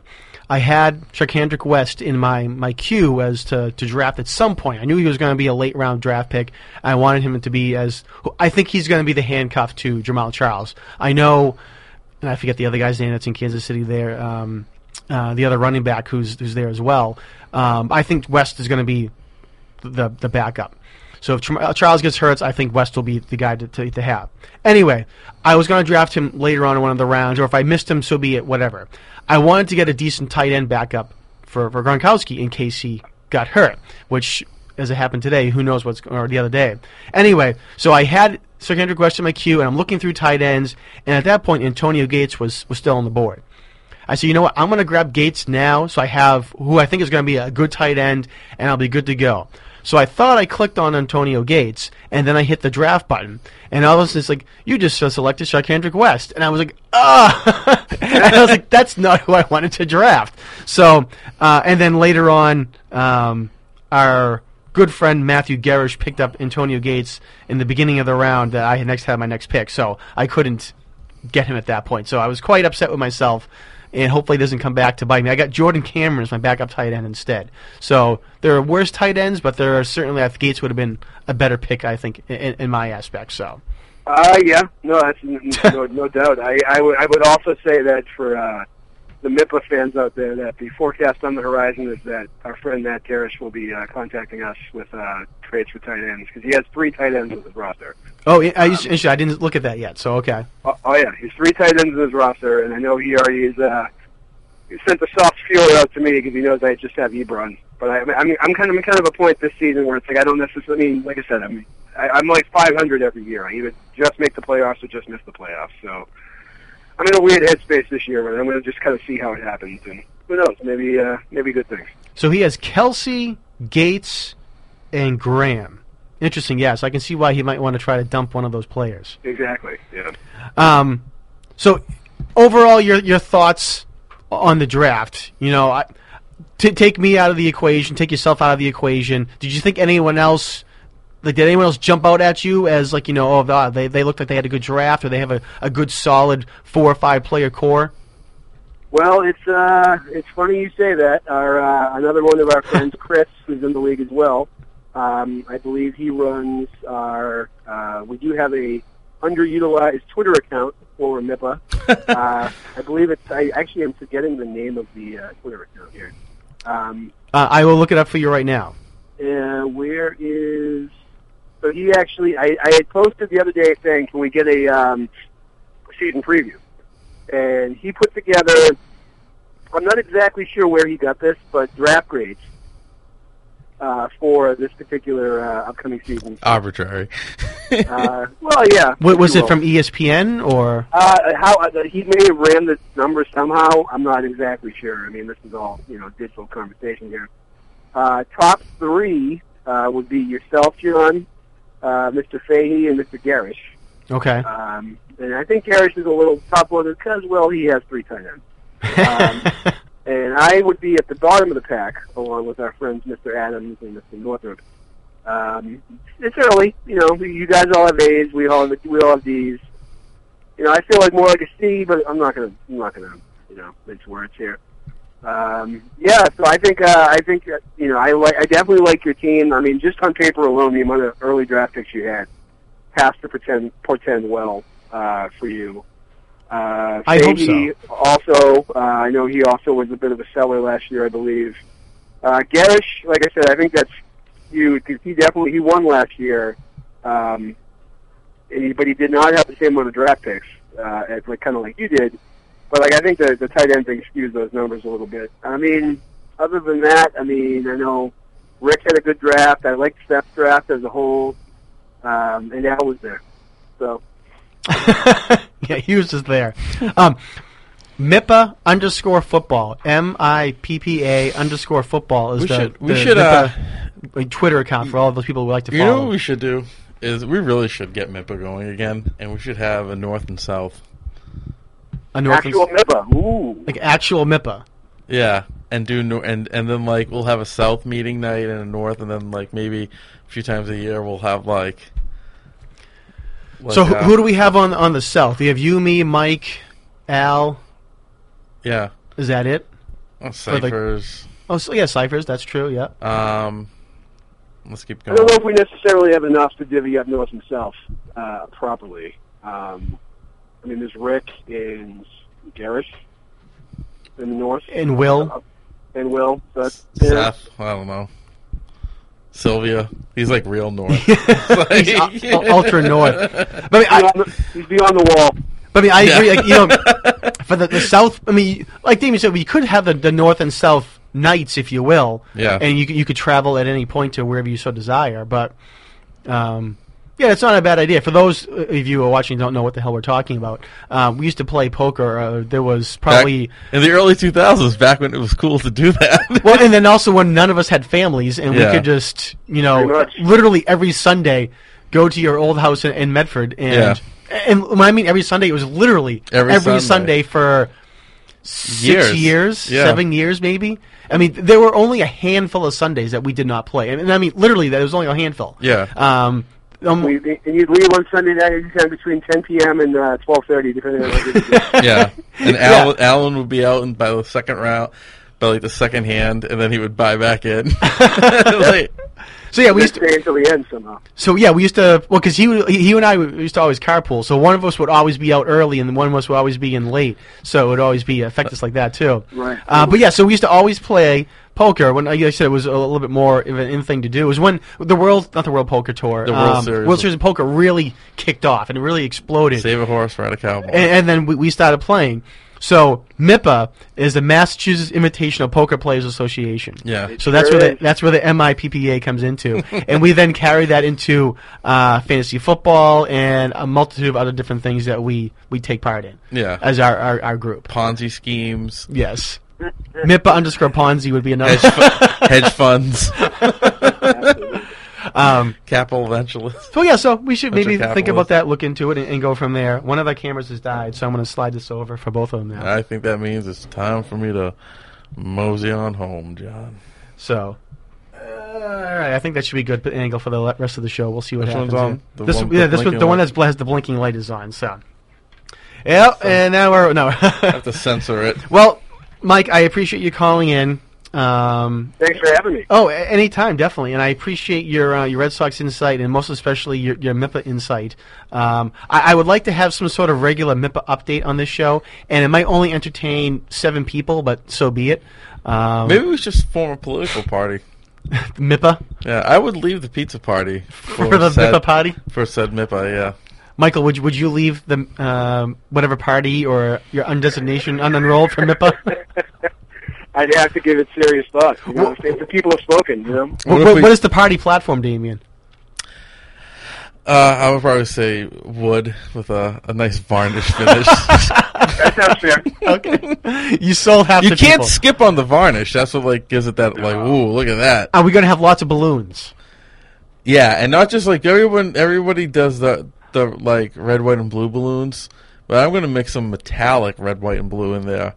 Well, those are more expensive than my balloons. But that's, America is the #1 country in the world. Do we still have money left in the MIPA pot for our end-of-the-year barbecue that we never had? No, Rick spent that all. Yeah, what happened to that? All right. Well, on that note, Mike, again, thanks for calling in, and we will talk to you hopefully throughout the season for Red Sox and MIPA updates. Sounds good. Go Sox. All right. Thanks, Mike. We'll talk to you later. Bye. He never specified whether that was white or red Sox. Fair enough. We'll have to discuss that another time.